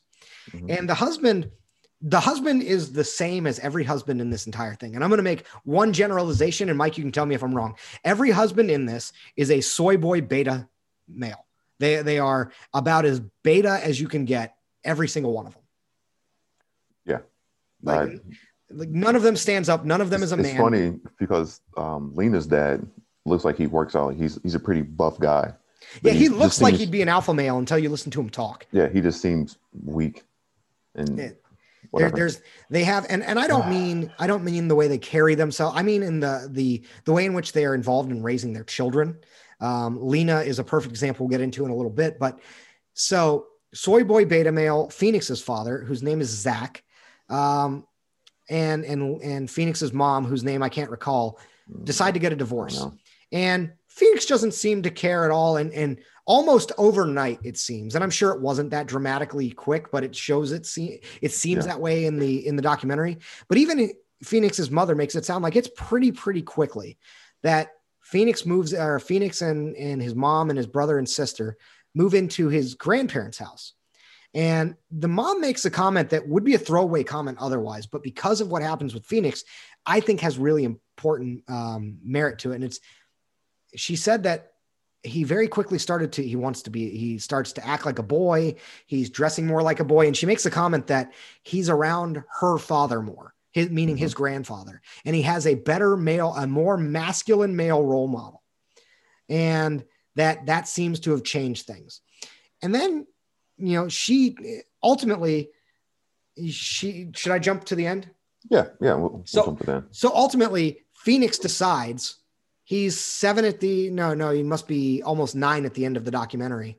But they stopped showing him earlier on. So I think they only went to, he was like 7. I think they stopped after probably because he was no longer interesting to the producers because spoiler alert, Phoenix decides he's actually a boy. He starts dressing like a boy. He's acting like a boy. He's learning to do archery. He's playing with BB guns. Yeah. He is a boy, and he wants to be a boy. And he is very clear that he wants to be a boy.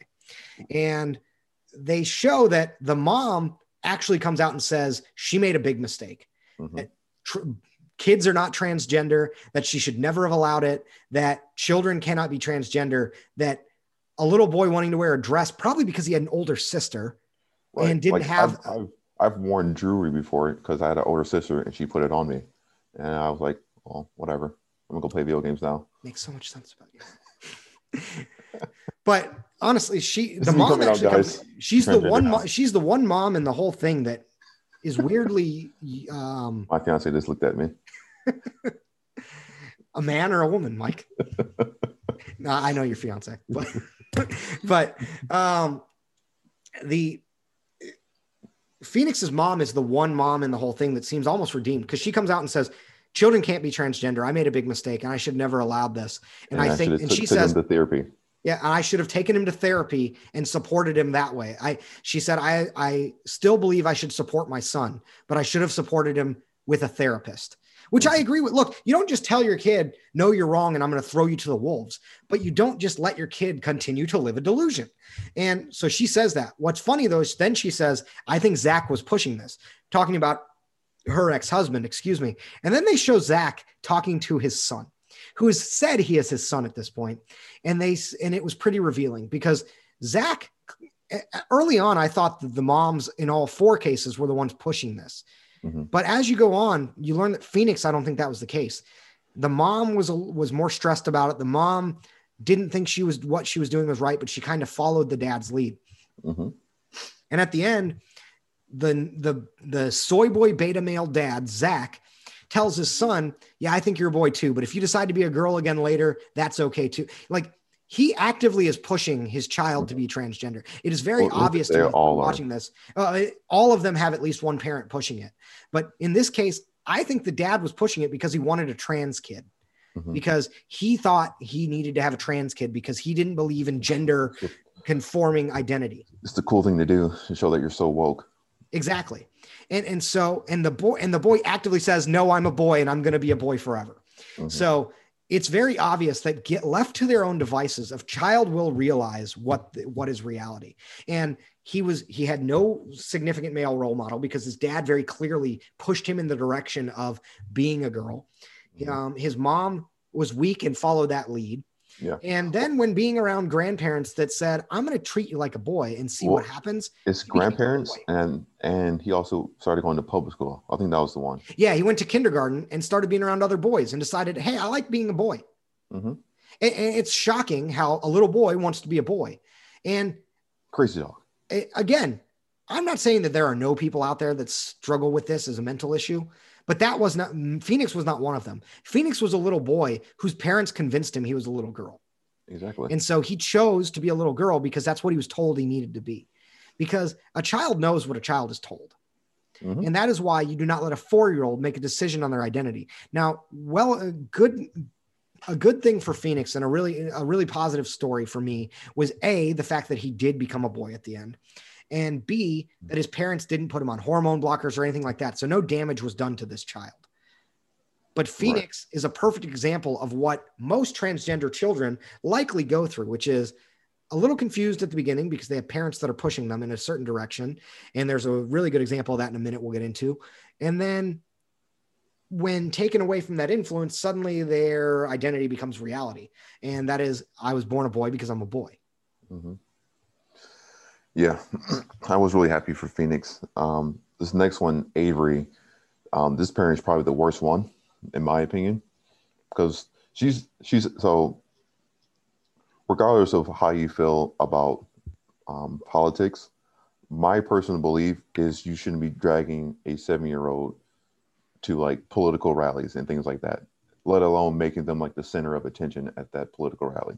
Yeah, it's one thing I personally agree with you, but it's one thing if you want to take them to a rally. I still don't support it necessarily, but it's one thing if you want to take them like to a presidential speech or something. That's different than a rally. But I definitely wouldn't have them speaking. That is different. I wouldn't have them speaking at the rally, which Avery's mother did. Yeah. So anyway, I'll let you talk about Avery. I'll stay quiet for a minute. Yeah. So with Avery, so what's interesting in this documentary is that almost none of the kids are ever seen smiling. I think the only one that's really seen smiling is Lena, because she's a teenager and she's probably learned to fake it. But like Phoenix, Avery, I don't see them smiling at all. Maybe a few chuckles here and there, but they seem to be horribly unhappy kids. So with Avery, like I said, her mom's like an activist mom that's like dragging around to the different rallies and to the Supreme Court and all this type of stuff to speak. Avery has a book that she's making about being trans that her mom is making her sign. There's even comments about how Avery says she doesn't want to do it. And her mom's like, well, you said you wanted to do it last year, so we're still going to do it. Avery's 7. Like, what her opinion was last year when she was 6, or what her opinion was a few months ago, really doesn't matter. The fact is that she's starting to, or is Avery is a boy. Joy, okay. Transitioning to a girl, according to the documentary. I get confused. So yeah, because Jay is a girl to a boy, and Lena is a boy to a girl. There we go. Thank you. So the dude is like, I don't want to do this anymore. And her mom's like, see, I'm getting fucking messed up. And, well, probably shouldn't be swearing. But. Well, there's our explicit language label for this episode. I whispered it. Barely hear it. But her mom is clearly pushing this on him. It's crystal clear that he doesn't want to do this. I hate all these parents. I truly hate all these parents. I agree. And I think Avery's are the worst by far. Avery is also, for reference to anyone who may remember when this happened, because I do remember this coming out on National Geographic. Avery was the cover of a National Geographic issue in 2017, I want to say, about transgender children, transgender 9-year-olds. And he is the cover of it, and didn't even want to do the pictures. Made it very clear that he didn't want to be in the magazine. And then later on is shown, as Mike said, having to sign autographs for a book that he supposedly wrote about his transition that he has no interest in talking about or doing, doesn't want to be there, but is being forced to do so. Yeah. Avery also is described by his mother as people are used to tomboys. I have a boy who's a girl who's a tomboy. Then what you have is a boy. Duh. Like, if your boy who is a girl wants to be a boy, then he's a boy. Mm-hmm. It's irritating because you also have like transgender men that are gay. It's like, so you're just a straight woman.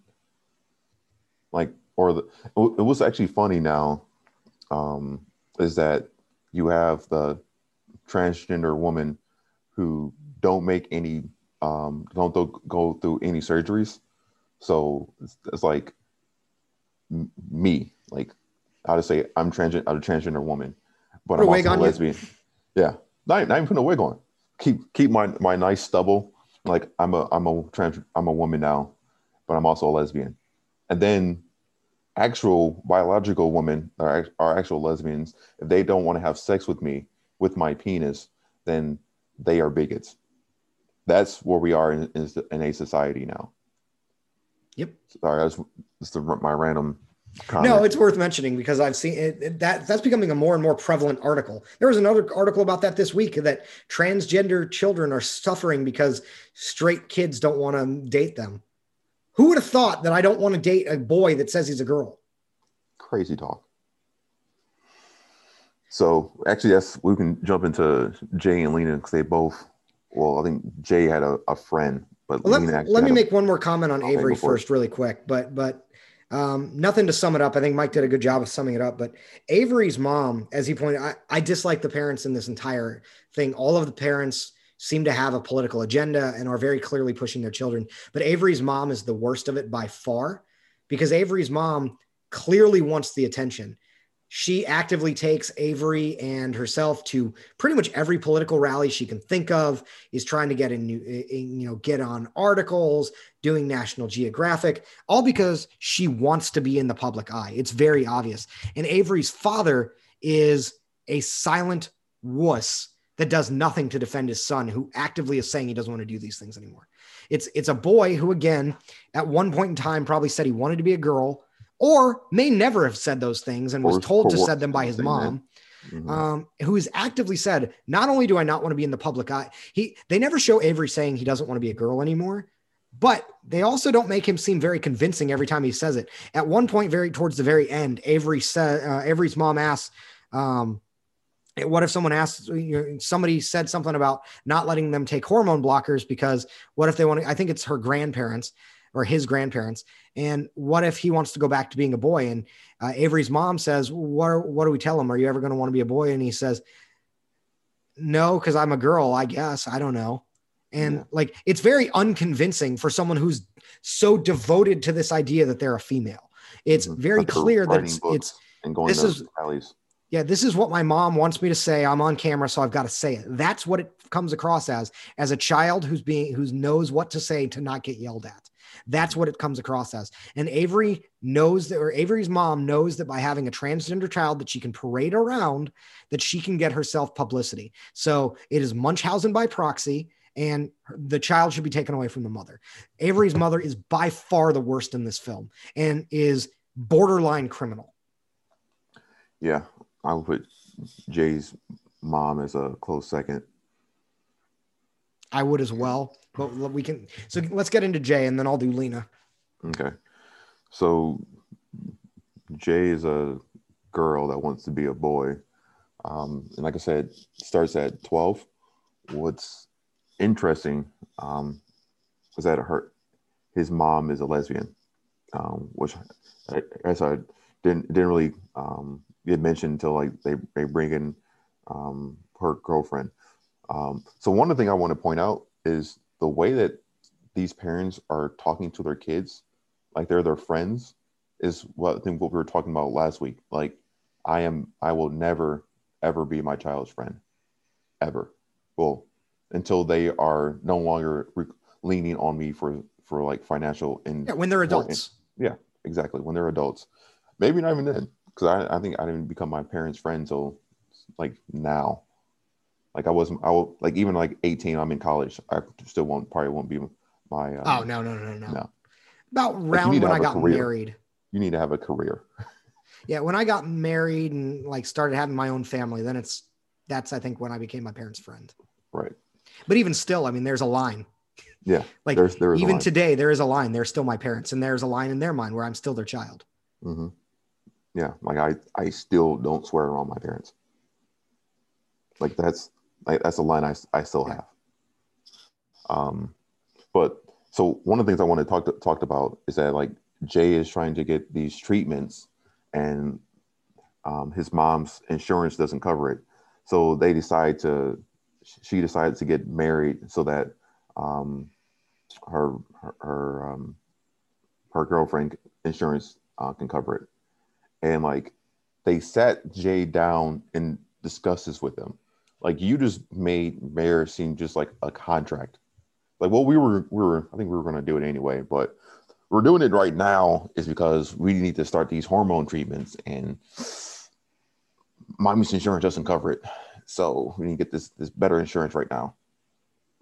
But even with Jay doesn't seem happy at all, like zero. And like the way that, so in one, like Jay used to have a friend, and then the friend's mom's like, all right, you can't hang out, once they found out that they were transgender. And it's like the way the mom talked to Jay about it was just wrong, in my opinion. You shouldn't be talking to a 12-year-old, 13-year-old about how, maybe they might have been. They never say directly, but so I sent this to Mike in our private chat, but they never say this directly. But I think that friend may have been his girlfriend. That is what they allude to, that was Jay's girlfriend that did not know he was a girl. Right. And it's like, why you're surprised and you're mad, and like the way the mom's like ranting to her son about this, like it was like one of her friends or something. Like, you don't talk to your son like that, and break down like, well, the mom's just an evil, horrible person. Like, you don't talk to your son like that. Like that's why I just dislike all these parents. Yeah, this movie was like emotionally draining to me. It was really hard to watch because to me, it was, I don't know if it was emotionally draining so much as it was infuriating to me, because on the one standpoint, I feel bad for the kids. Yeah. On the other standpoint, I got genuinely angry at the parents. Right. The reason I say emotionally draining is just the struggle to get through this movie. Like, if a movie is irritating me, that wouldn't do anything. But like, it's just draining me, and it's just why I had to go watch John Wick put bullets in people's heads and chests, then back to the head again. Got a double tap. Yeah, double tap for safety.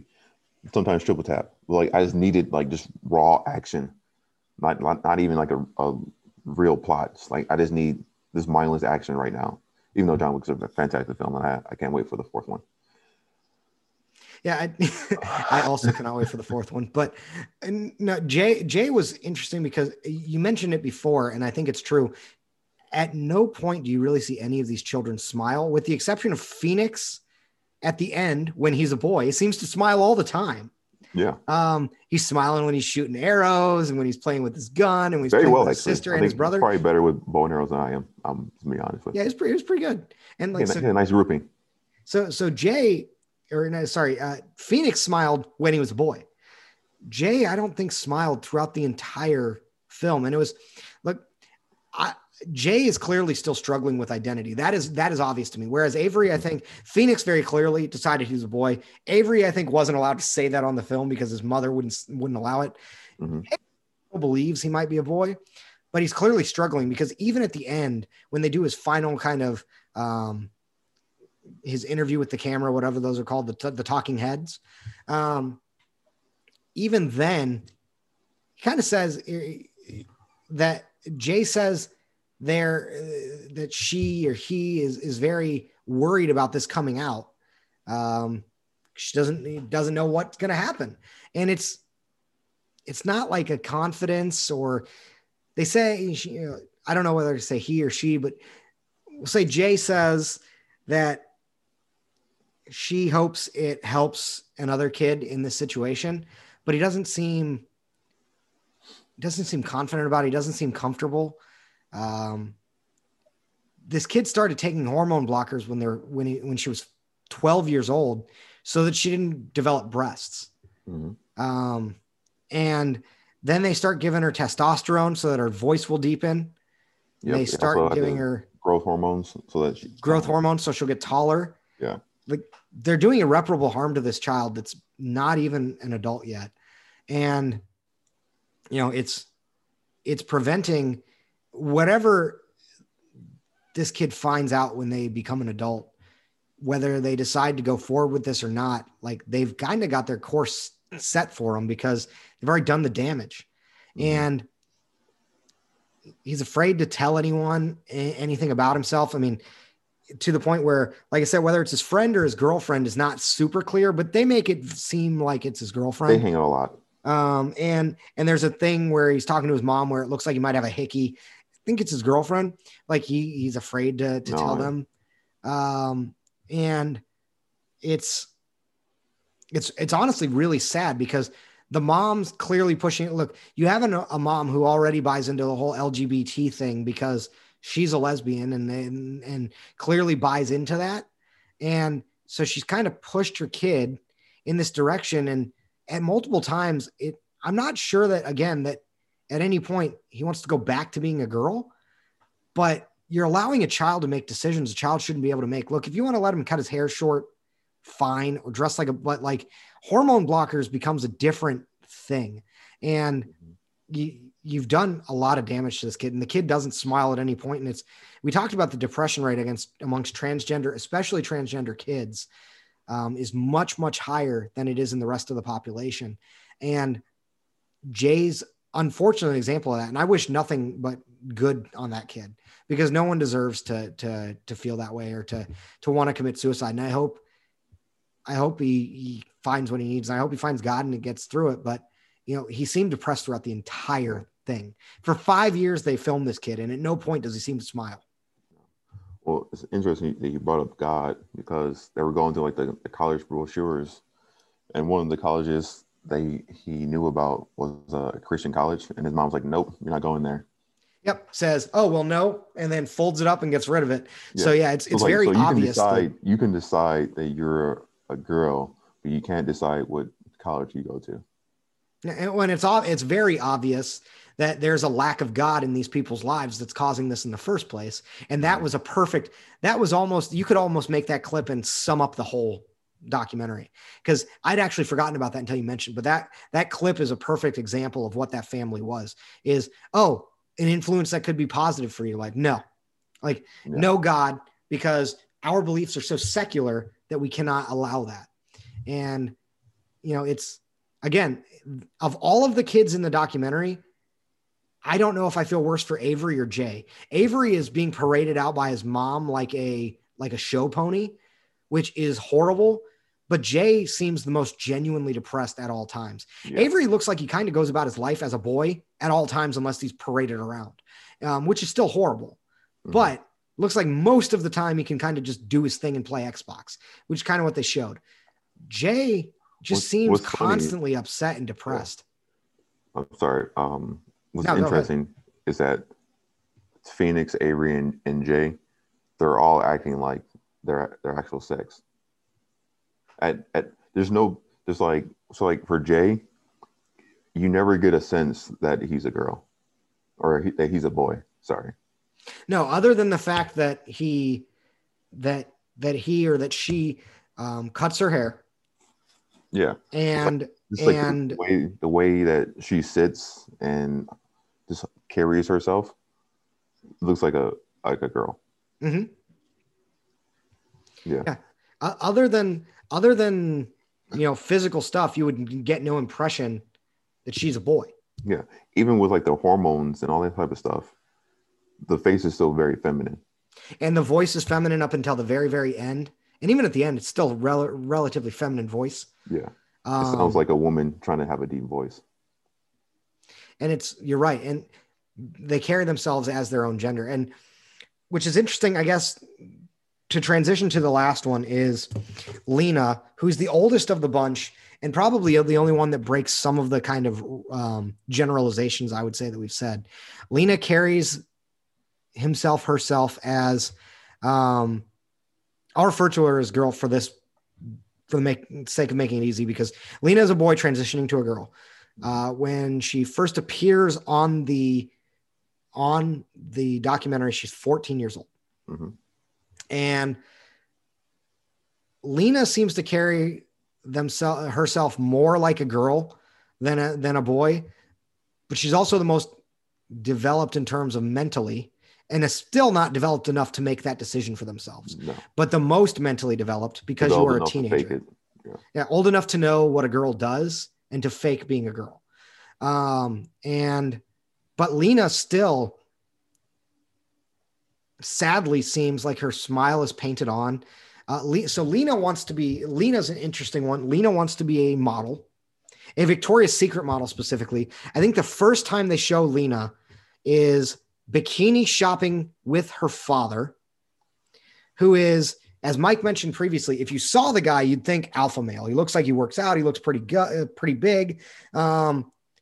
But then you listen to him talk, and I don't mean the sound or timbre of his voice. I mean the weak tone in which he kind of relegates himself to the back corner of raising his son. He just kind of, well, Lena's mom, my ex-wife, and Lena decided that she's a girl, so I'm going to do it. And, I'm going to drive her to get bikinis and to tuck his penis into a bikini bottom and drive him to dates with his boyfriend. And, it's Lena's father is the perfect example of a beta male.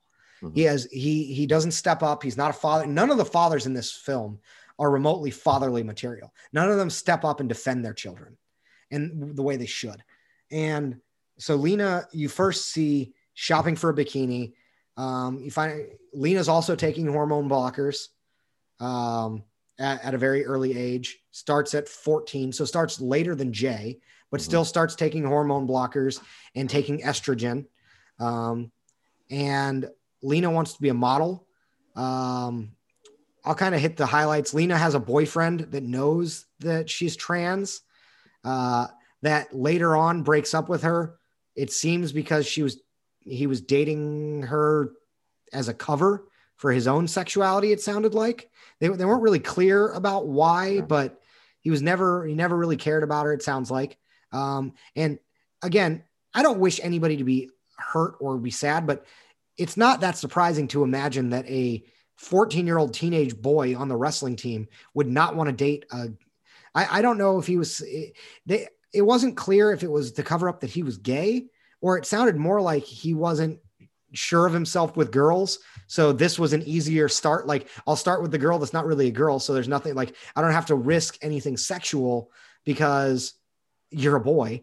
And then when I'm more confident with a real girl, I'll go date a real girl. That's what it sounded like. But again, it's not super clear, but gets dumped.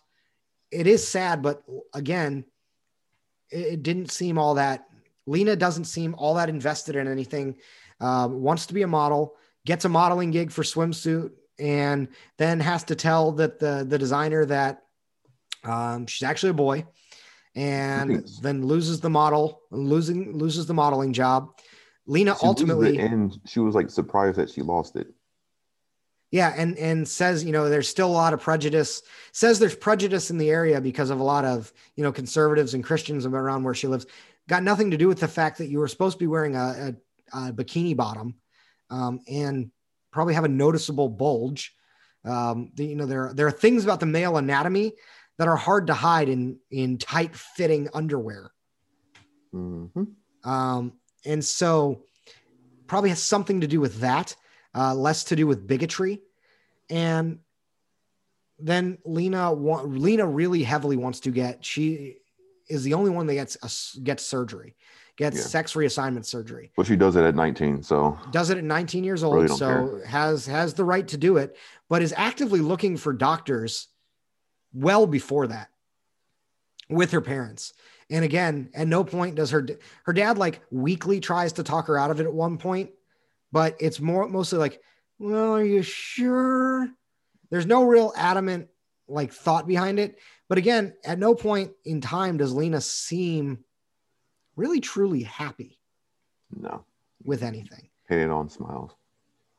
It seems like a 14-year-old faking, it seems like a teenager faking happiness. And maybe I'm wrong, but that's what it seemed like to me. And at no point, if there's one thing that this documentary showed that it probably didn't intend to was this was supposed to be positive for, it's supposed to be very positive transgender, expose. I think if anything, it showed that transgender children are deeply disturbed and highly depressed and need suffering. Counseling.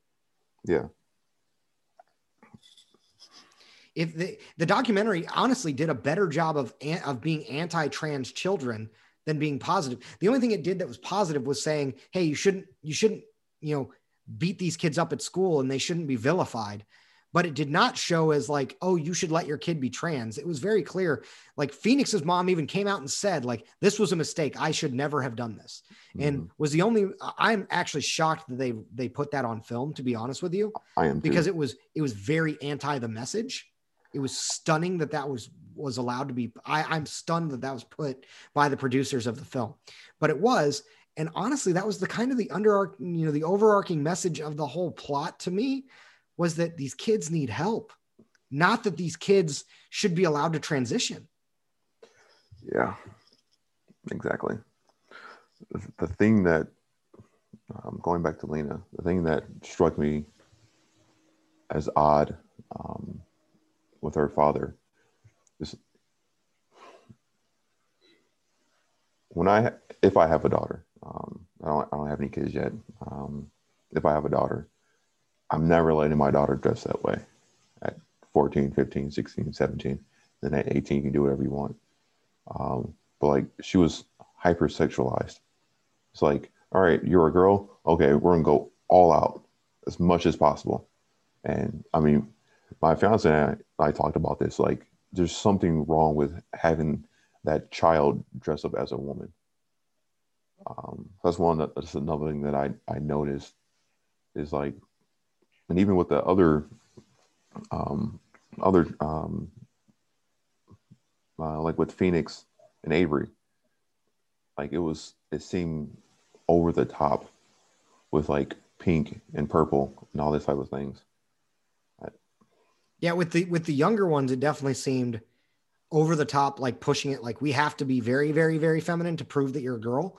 Yeah. With Lena, you're right. I guess I didn't give it as much thought as maybe it deserved, but Lena was highly over sexualized, and it was, bare midriff type clothes and tight fitting clothes, things that you're right. Like if I have a daughter later on, I have a son right now. And if I had another kid and it was a daughter, I wouldn't let my daughter dress that way. I was a 14-year-old girl. Yeah. And like full makeup. And like my fiance said, and she's a lady, that we're not doing that. Our daughter's not dressing that way. No, there's a time to be a child and there's a time to be an adult, and makeup is an adult thing. And even, I mean, like I said, even the tight fitting clothes, and I could almost understand like, okay, maybe more makeup because trying to sell the whole I'm a girl thing, but that doesn't explain why you're letting her dress very, very sexually for a teenage girl. Yeah. But yeah, overall, I think this movie did the complete opposite of what it was trying to do, as you said, Jeff.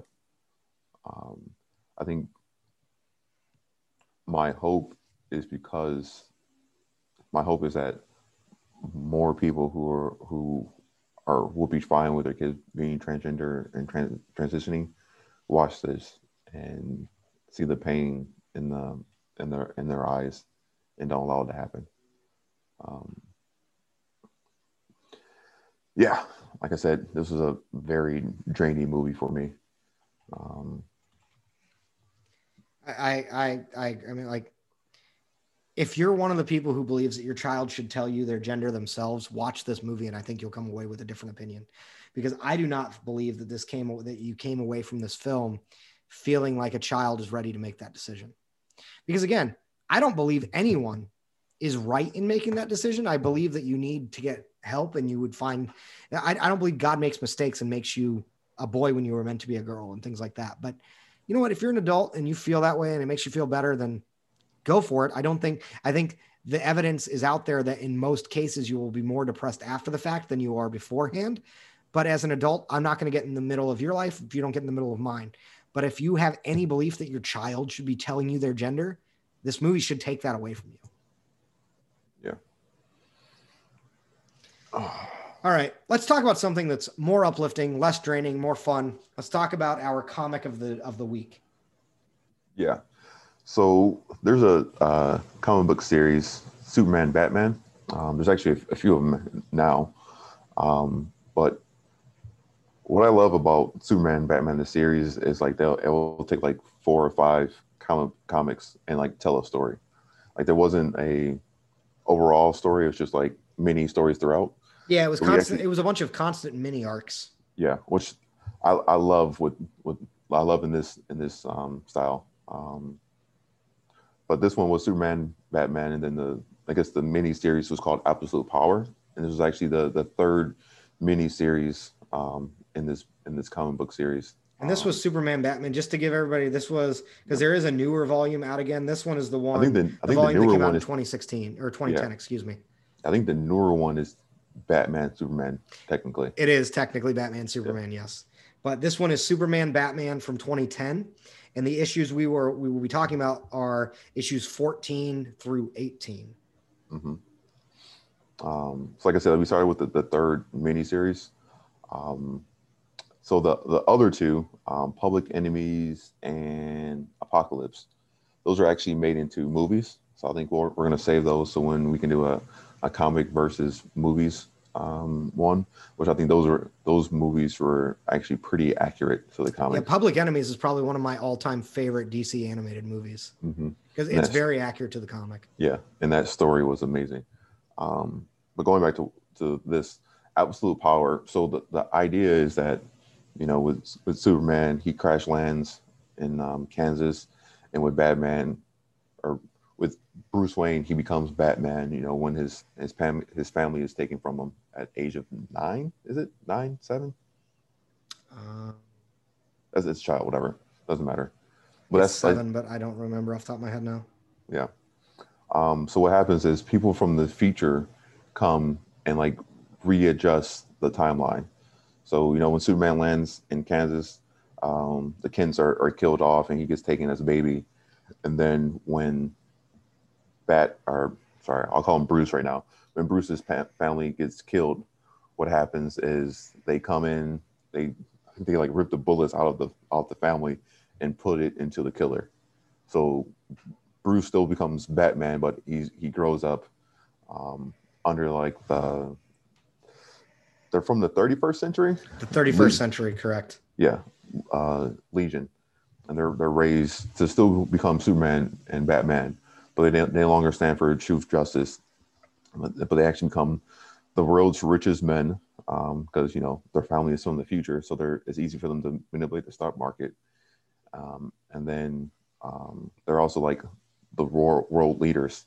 They're like they're these fascists, when they're just ruling the whole world.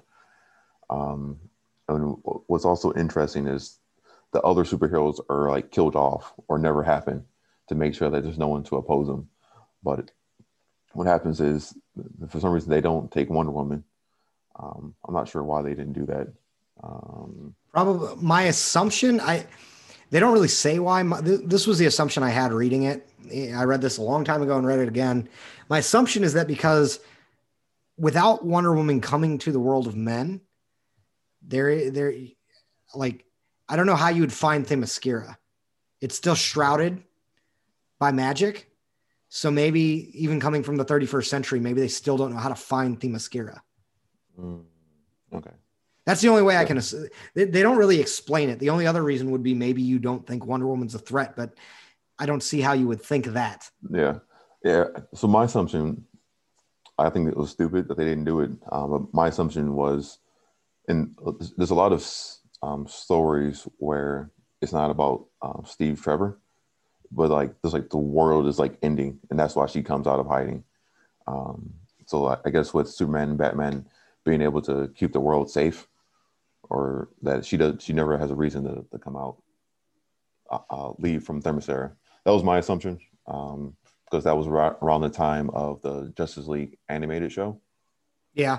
Like I said, they don't really explain why. So you can kind of make it up for whatever you think, but either way, it was stupid. Either way, they didn't take out Wonder Woman, who of all of the heroes is the biggest threat. Mm-hmm. But yeah, so they take her out, or they don't take her out, and she gets word from like the mystics, because they have magic, that this timeline isn't what it should be. And the Fates, I think, are the ones who tell her. Yeah, the Fates, and that Batman and Superman are kind of the root cause of it. So she goes in and attacks them. But before she does, she goes and grabs Uncle Sam. So Uncle Sam, I love this character. So where she finds him, like he's like in the subway as like an old beggar or whatever. She like wraps the lasso of truth around him, and she's like, "What's your name? Like, who are you?" And like with him like declaring who he is, he actually becomes Uncle Sam. I kind of said it badly. Maybe you want to describe a little bit better, Jeff. No, there's not much. I mean, yeah, it's like he remembers, because the lasso of truth forces him to tell the truth, and he remembers who he is, and he kind of bulks up and he becomes Uncle Sam, the way you would picture him from the comics. Which it was kind of a cool reveal. And Uncle Sam is the perfect partner for Wonder Woman to take down a fascist version of Superman and Batman. And this is real fascism, not as we've constantly talked about on the show, what fascism actually is. Like, this is true fascism. Like, you cannot rebel against the order of these two these two giants of men. So the perfect person to take that down is Uncle Sam, the embodiment of the American spirit. Mm-hmm. It was kind of cool. Yeah.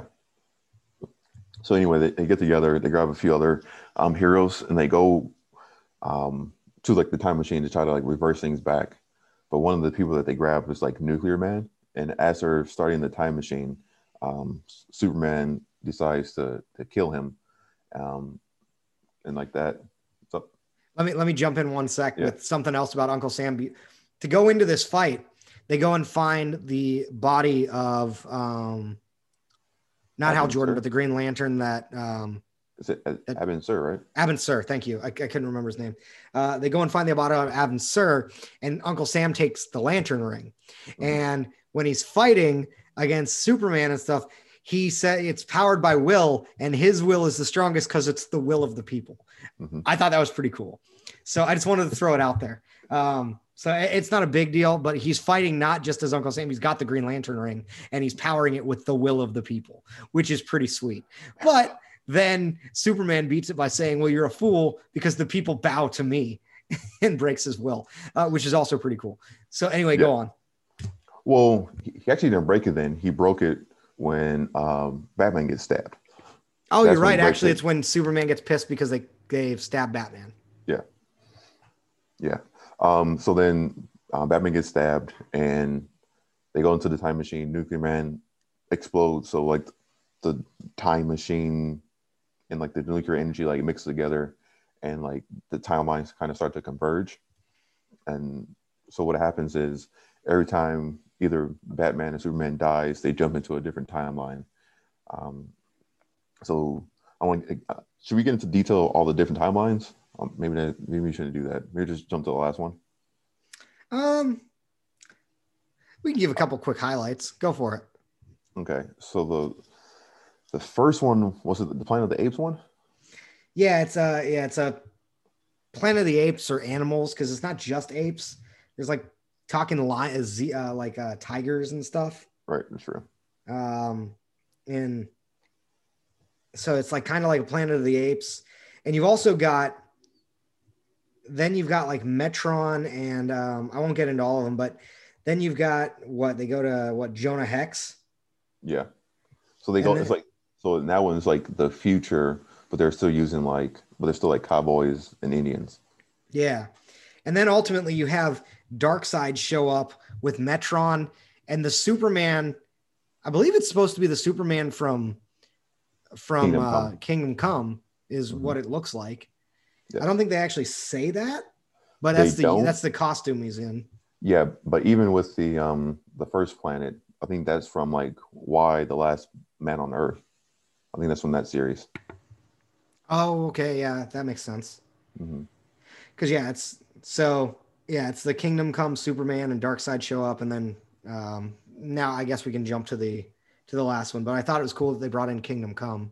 Yeah, so I think it was actually like the timelines like mixing. They were like jumping through different timelines, trying to like get back to like the correct one for them for their Earth. So maybe that's what it was. They were like jumped to different Earth's timelines. I think maybe again, it's not super clear. This is a really cool story, but there are a lot of loose ends with it. Loose ends, or it's like you just use your imagination. It's not the most crisply written thing. It was clearly written mostly to be like, this is just fun. Don't think too much into it. Yeah. But they're ultimately trying to get back to their timeline when their parents, quote unquote parents from the 31st century, kind of like saved them. Yeah, correct. So this last timeline, so the timeline before they figure things out, and they go and they stop their parents from killing the Kents, but they're in Crime Alley trying to stop, or they're in Crime Alley there to allow Bruce's parents to die, and Bruce jumps in at the last second to stop the dude and actually shoot him, actually kills him too. So then Superman's life goes on as normal, but Bruce Wayne stays Bruce Wayne. He never becomes Batman. So he just grows up with his parents living as a billionaire playboy. And what's interesting is when you have Superman there, but no Batman, it still goes to crap. And whereas race takes over the world essentially and becomes the fascist, the reason being is like the people from the 31st century actually came to support him instead of Batman, Superman. But I just love the idea that you need Batman and you need Superman. You can't do it with just one. Yeah, it's a little bit. It's kind of that you need the darkness and the light type thing. Exactly. And this is actually just why I love this series, this comic book series in general. This one and Batman Superman is like they're like the perfect balance of each other. They're like yin and yang, and they're both needed to keep this world safe. Yeah, I think as a series overall, this is probably one of my favorite comic series. Both the new iteration that's currently going on, and this older iteration, because it also shows a really cool, unique relationship between Superman and Batman that you don't see in a lot of other stuff, where like it gets alluded to loosely in Justice League and stuff like that they have a camaraderie and a brotherhood closer than the rest of the Justice League, but you don't really get good detail on that. But you get it in these where they have an understanding and a relationship that is much closer than the rest of the Justice League and a trust that's much deeper. So I like that as a series. But Absolute Power specifically, I thought was really interesting because it showed very easily how like the influence of Alfred, like they don't really allude to Alfred, but the influence of the Kents on Superman and how important that is, and the influence of Alfred on Batman, because that's essentially what you've replaced. Like they make it very clear they've replaced the Kents, but they don't really talk about the fact that they still let the Waynes die. So you're not changing anything about Batman other than the fact that you're forcing him not to be raised by Alfred. So you've taken away the moral compass of both of those characters. And it's very easy to see like Batman kind of still becomes Batman, but I found it funny or interesting that Superman without that compass just becomes a dictator. It's almost very much kind of like the Red Sun Superman. Exactly. He's not unwilling to kill, and a Superman who's not unwilling to kill is nigh unbeatable. Mm-hmm. So, but Superman only really loves he loves Batman like his brother because they were raised as brothers. But Batman, it's interesting. Like they make it at first seem like, oh, well, Batman follows the same path. He's just Batman. But he's not, because if you think about it, Batman loses the way that Batman dies, that gets triggers everything that sends them through the timelines is ultimately to me came across as lack of preparation. Mm-hmm. Because a Batman that's existing as kind of this all powerful demigod almost, where he doesn't have any powers, but he's Superman's brother and they rule the world and they do whatever they want. But he doesn't have to prepare for anything. Like they take out the Green Arrow early on and stuff like, but like he's not Batman. He's not Batman the way that, that you think of Batman. He's not planning. He's lacking the detective portion of Batman. Yeah, that's the perfect way. Yeah, he's not a detective. He's just the fighter. Mm-hmm. And he's still, obviously he's still formidable. He's still Batman, but he's not the detective. So he's not prepared when Wonder Woman shows up. Like a Batman now would be prepared even for a villain he hasn't seen. Exactly. He has contingencies in place. This Batman doesn't. And it triggers everything because they rely so much on again, I'm going to call them their parents because that's what they call them in the comic. They rely heavily on their parents to provide them the intel and the guidance to do what they need to do. And Batman doesn't do that. Batman is his own guide. Mm-hmm. And so it was interesting. The change in Superman's character is super apparent. The change in Batman's character, I think, is a little more subtle, mm-hmm. but equally as impactful if you think about it. Oh yeah, I agree 100%. You can see it when he's fighting Raish. It's like I have the when he's fighting Raish, he's the billionaire playboy, but like Superman forces him to remember the other timeline. So he switches back to like detective mode, but his body isn't built to be a warrior. It's built to be lounging around. So even on that other end, where like he needs both, he needs that fire and drive to build his body to be like a lethal force and not just for lounging on the pool around the pool. So he's trying to fight Raish. He's getting his butt kicked, even though he remembers like all the training and all the moves that he has, but that fire isn't there. So yeah, no, yeah. That's a good point. So I really liked it. I really like this story overall, Absolute Power. I don't remember what the next one is after Absolute Power. I think it's the other one I showed. I'm pretty sure that's the next one. Which was what? It is, of course, the Superman Batman Vengeance. Yeah. Okay, so we'll have to read that one next. Because the Superman Batman stuff is always fun to read. And then as Mike mentioned, I really Public Enemies, I think is the first one of this run. Yes. The first thing they did. One. And Public Enemies is probably my favorite. Mm-hmm. So yeah, it's got a really good movie that's accompanies it. Yes. Public Enemies, Luthor is president and he pretty much tricks Superman into killing someone on live TV. Which turns them into criminals. And actually what I'm thinking, this is a little off topic, but so Superman, Batman, Public Enemies, the movie came out in 2009. I believe this run of the comics started in 2010. So I wonder if the movie preceded the comic. That can't be right. I could have sworn, honestly. Oh yeah, Superman, Batman is 2010. And the movie is 2009. Huh. So I wonder if the story had been written and they made a movie for it and it hadn't been released yet, or if they wrote the comic because the movie was successful. Yeah, that could be. Which would explain why the comic and the movie follow so closely together. Yeah. I mean, it's weird because on Wikipedia it says it's based on Superman, Batman, Public Enemies storyline by Jeff Loeb, who wrote this series. Which means maybe the comic was already like the story was written, but as you know, sometimes when they do comics, the release date's normally like 2 months actually after what it actually comes out. Right. The way they date comics, which is, I've never understood that. Anybody who could inform me why that is, please do. Yeah. Oh, wait, here we go. So if you pull up on the DC universe, it says Superman, Batman 2010 until, but if you look at the actual comic book, it says it was released in 2004. So I have no idea why. I wonder why it's like that. But yeah, you're right. Yeah, it's actually, it even said the first issue is October 2003. Yeah, sorry, the issue 14 was 2004. Okay. Yeah. So it is based on a comic, which makes way more sense because I always thought it was, but then I was looking at this.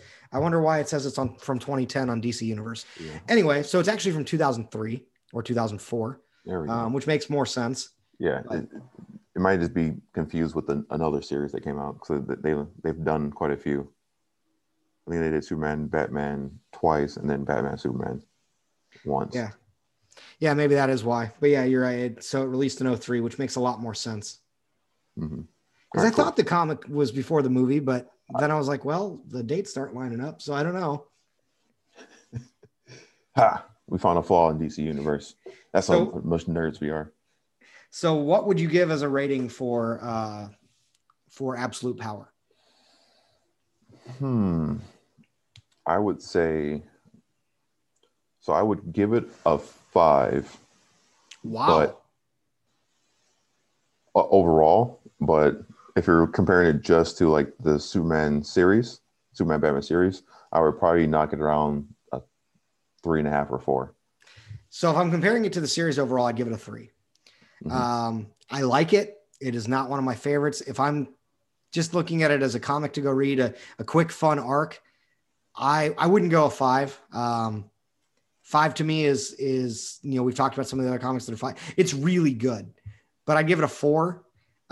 Just because there are some loose plot threads. There are some things that it's clearly written to be more fun and less crisp and less, put together. And I don't think none of that's a negative, but if I have to have a rating system and I'm trying to be consistent, I would personally say a 4. But it is really, really good. And it is a great read. I would say it's a recommend.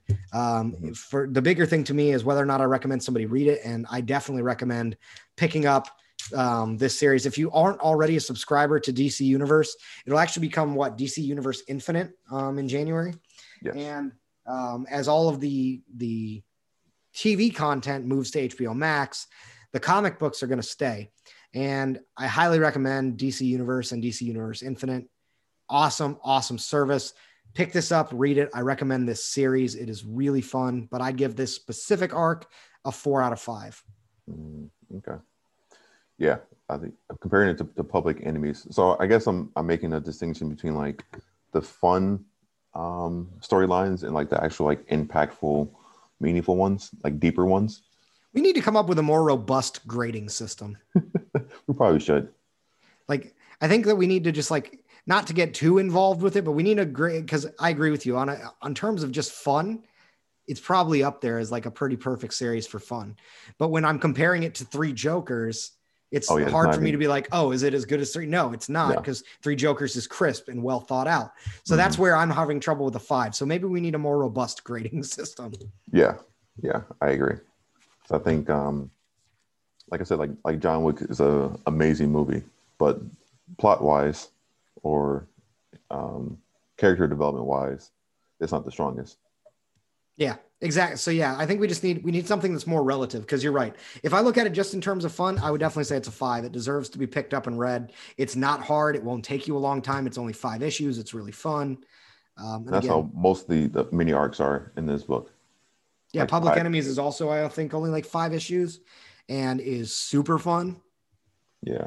And then Superman, Batman Vengeance is 7. So yeah, nothing that's going to tie you up a long time. I mean, those are pretty short arcs in terms of comic books, and yeah, they're not hard to read. Takes you like 10, 15 minutes to read. So. And the artwork for this is pretty good as well. Yeah, I thought this was beautiful. Yeah, I really, there are a lot of comics that get knocked down for me based on the art style, because there are quite a few artists out there that just don't, I don't like the stuff that looks more cartoony. I like the stuff that looks more real. Yeah. It's just more the style of art I get into. This one has it's kind of a good mix between both. It feels cartoonish, but not overly so. It's like, so like, this is the style that they use for the movie, and it works perfectly for that. Yeah. It's not as realistic as like a Jason Fabok style from like Three Jokers, which has got a lot of realism. But it's not as cartoony as like a really easy example, like a Teen Titans Go. Yeah, there you go. That's a good one. That's a good way of putting it. Like, and so I think it's somewhere in the mix. It fits with the aesthetic of what you're trying to go for in the story. So yeah. Awesome. All right. Well, so should we decide which one we're going to read next week? I vote we do Vengeance next week. Okay. And then, Mike, have you gotten Joker Killer Smile yet? I think I did. Yeah, I think I got it because it was in a trade format. Okay. But it's in Michigan. That's fine. So let's do some more DC Universe stuff because we've got a lot at our fingertips. But let's also we're also going to filter in some Black Label stuff, I think, when we get a chance. Yeah, so we can do Black Label. So I have the question with me. We can do Black Label later. We also should start doing other heroes like Flash and Green Lantern. I think those would be interesting too. It will. Like I agree Flash with that. Rebirth. Also the Green Lanterns, the Phantom Lantern. I think that'll be a good one because it also covers Simon and Jessica. So it'll be newer story. I'm okay with either of those actually. Instead of doing Superman, Batman next week, let's do one of them. Cool. So do you want to do Rebirth or Green Lanterns? Let's do Green Lanterns. All right. Why not? Then we'll do, which one are we doing? We're doing the Phantom Lantern. Yeah, Green Lanterns, Phantom Lantern. So Green Lanterns, it follows Simon Baz and Jessica Cruz. So those are like the newest Green Lanterns. They had a series from 2016 to 2018 with 50 or 60 books. So this is like I think their second story arc in that series. Yeah, so we will do that next time. I like that. And then, yeah, I would like to start. We'll start filtering in some Black Label. I need to still get my hands on Question. I've only been able to get the first issue. The others were sold out when I went back. We're also going to bring out Last Ronin when they finish that series off, which is a complete divergence. It's a TMNT series because I did manage to get Last Ronin #1. Oh, nice. I've got Superman Year One as well. I did get the other 2 issues of that, so we can do that soon, which will be fun because I am positive I will hate it. For everyone's knowledge, Superman Year One is a Frank Miller story, and I have come to the conclusion over years of reading comic books that Frank Miller is awful. He hasn't written anything good of existing characters that are not his own. I will put that caveat out there because he writes a lot of good stuff of his own. He hasn't written anything good since Dark Knight Returns, and that was only good because it was unique at the time. Dark Knight Strikes Back was garbage. Dark Knight Master Race was garbage. Batman and All-Star Batman and Robin the Boy Wonder was garbage. I forgot he did that. Like Frank Miller is a terrible Batman writer, and I can only assume an equally bad Superman writer. So he did Year One. I only bought it to do this review because I am pretty sure I'm going to hate it. So I want to do that one soon too. Okay. Yeah, that works. Well, thanks everyone for listening. We will be back same time, same bat station next week. And, we really appreciate everyone joining us on this show every week and listening to us. Please follow us on Twitter at fight_the_left_ Mike and Jeff Fighting Leftists. You can also email us at mikeandjeff@gmail.com. That is MYKE and Jeff @gmail.com. And you can follow us on YouTube at the Mike and Jeff Fighting Leftists YouTube page. Please find us wherever podcasts are at and spread the word to your friends. Thanks for listening. Thanks, guys.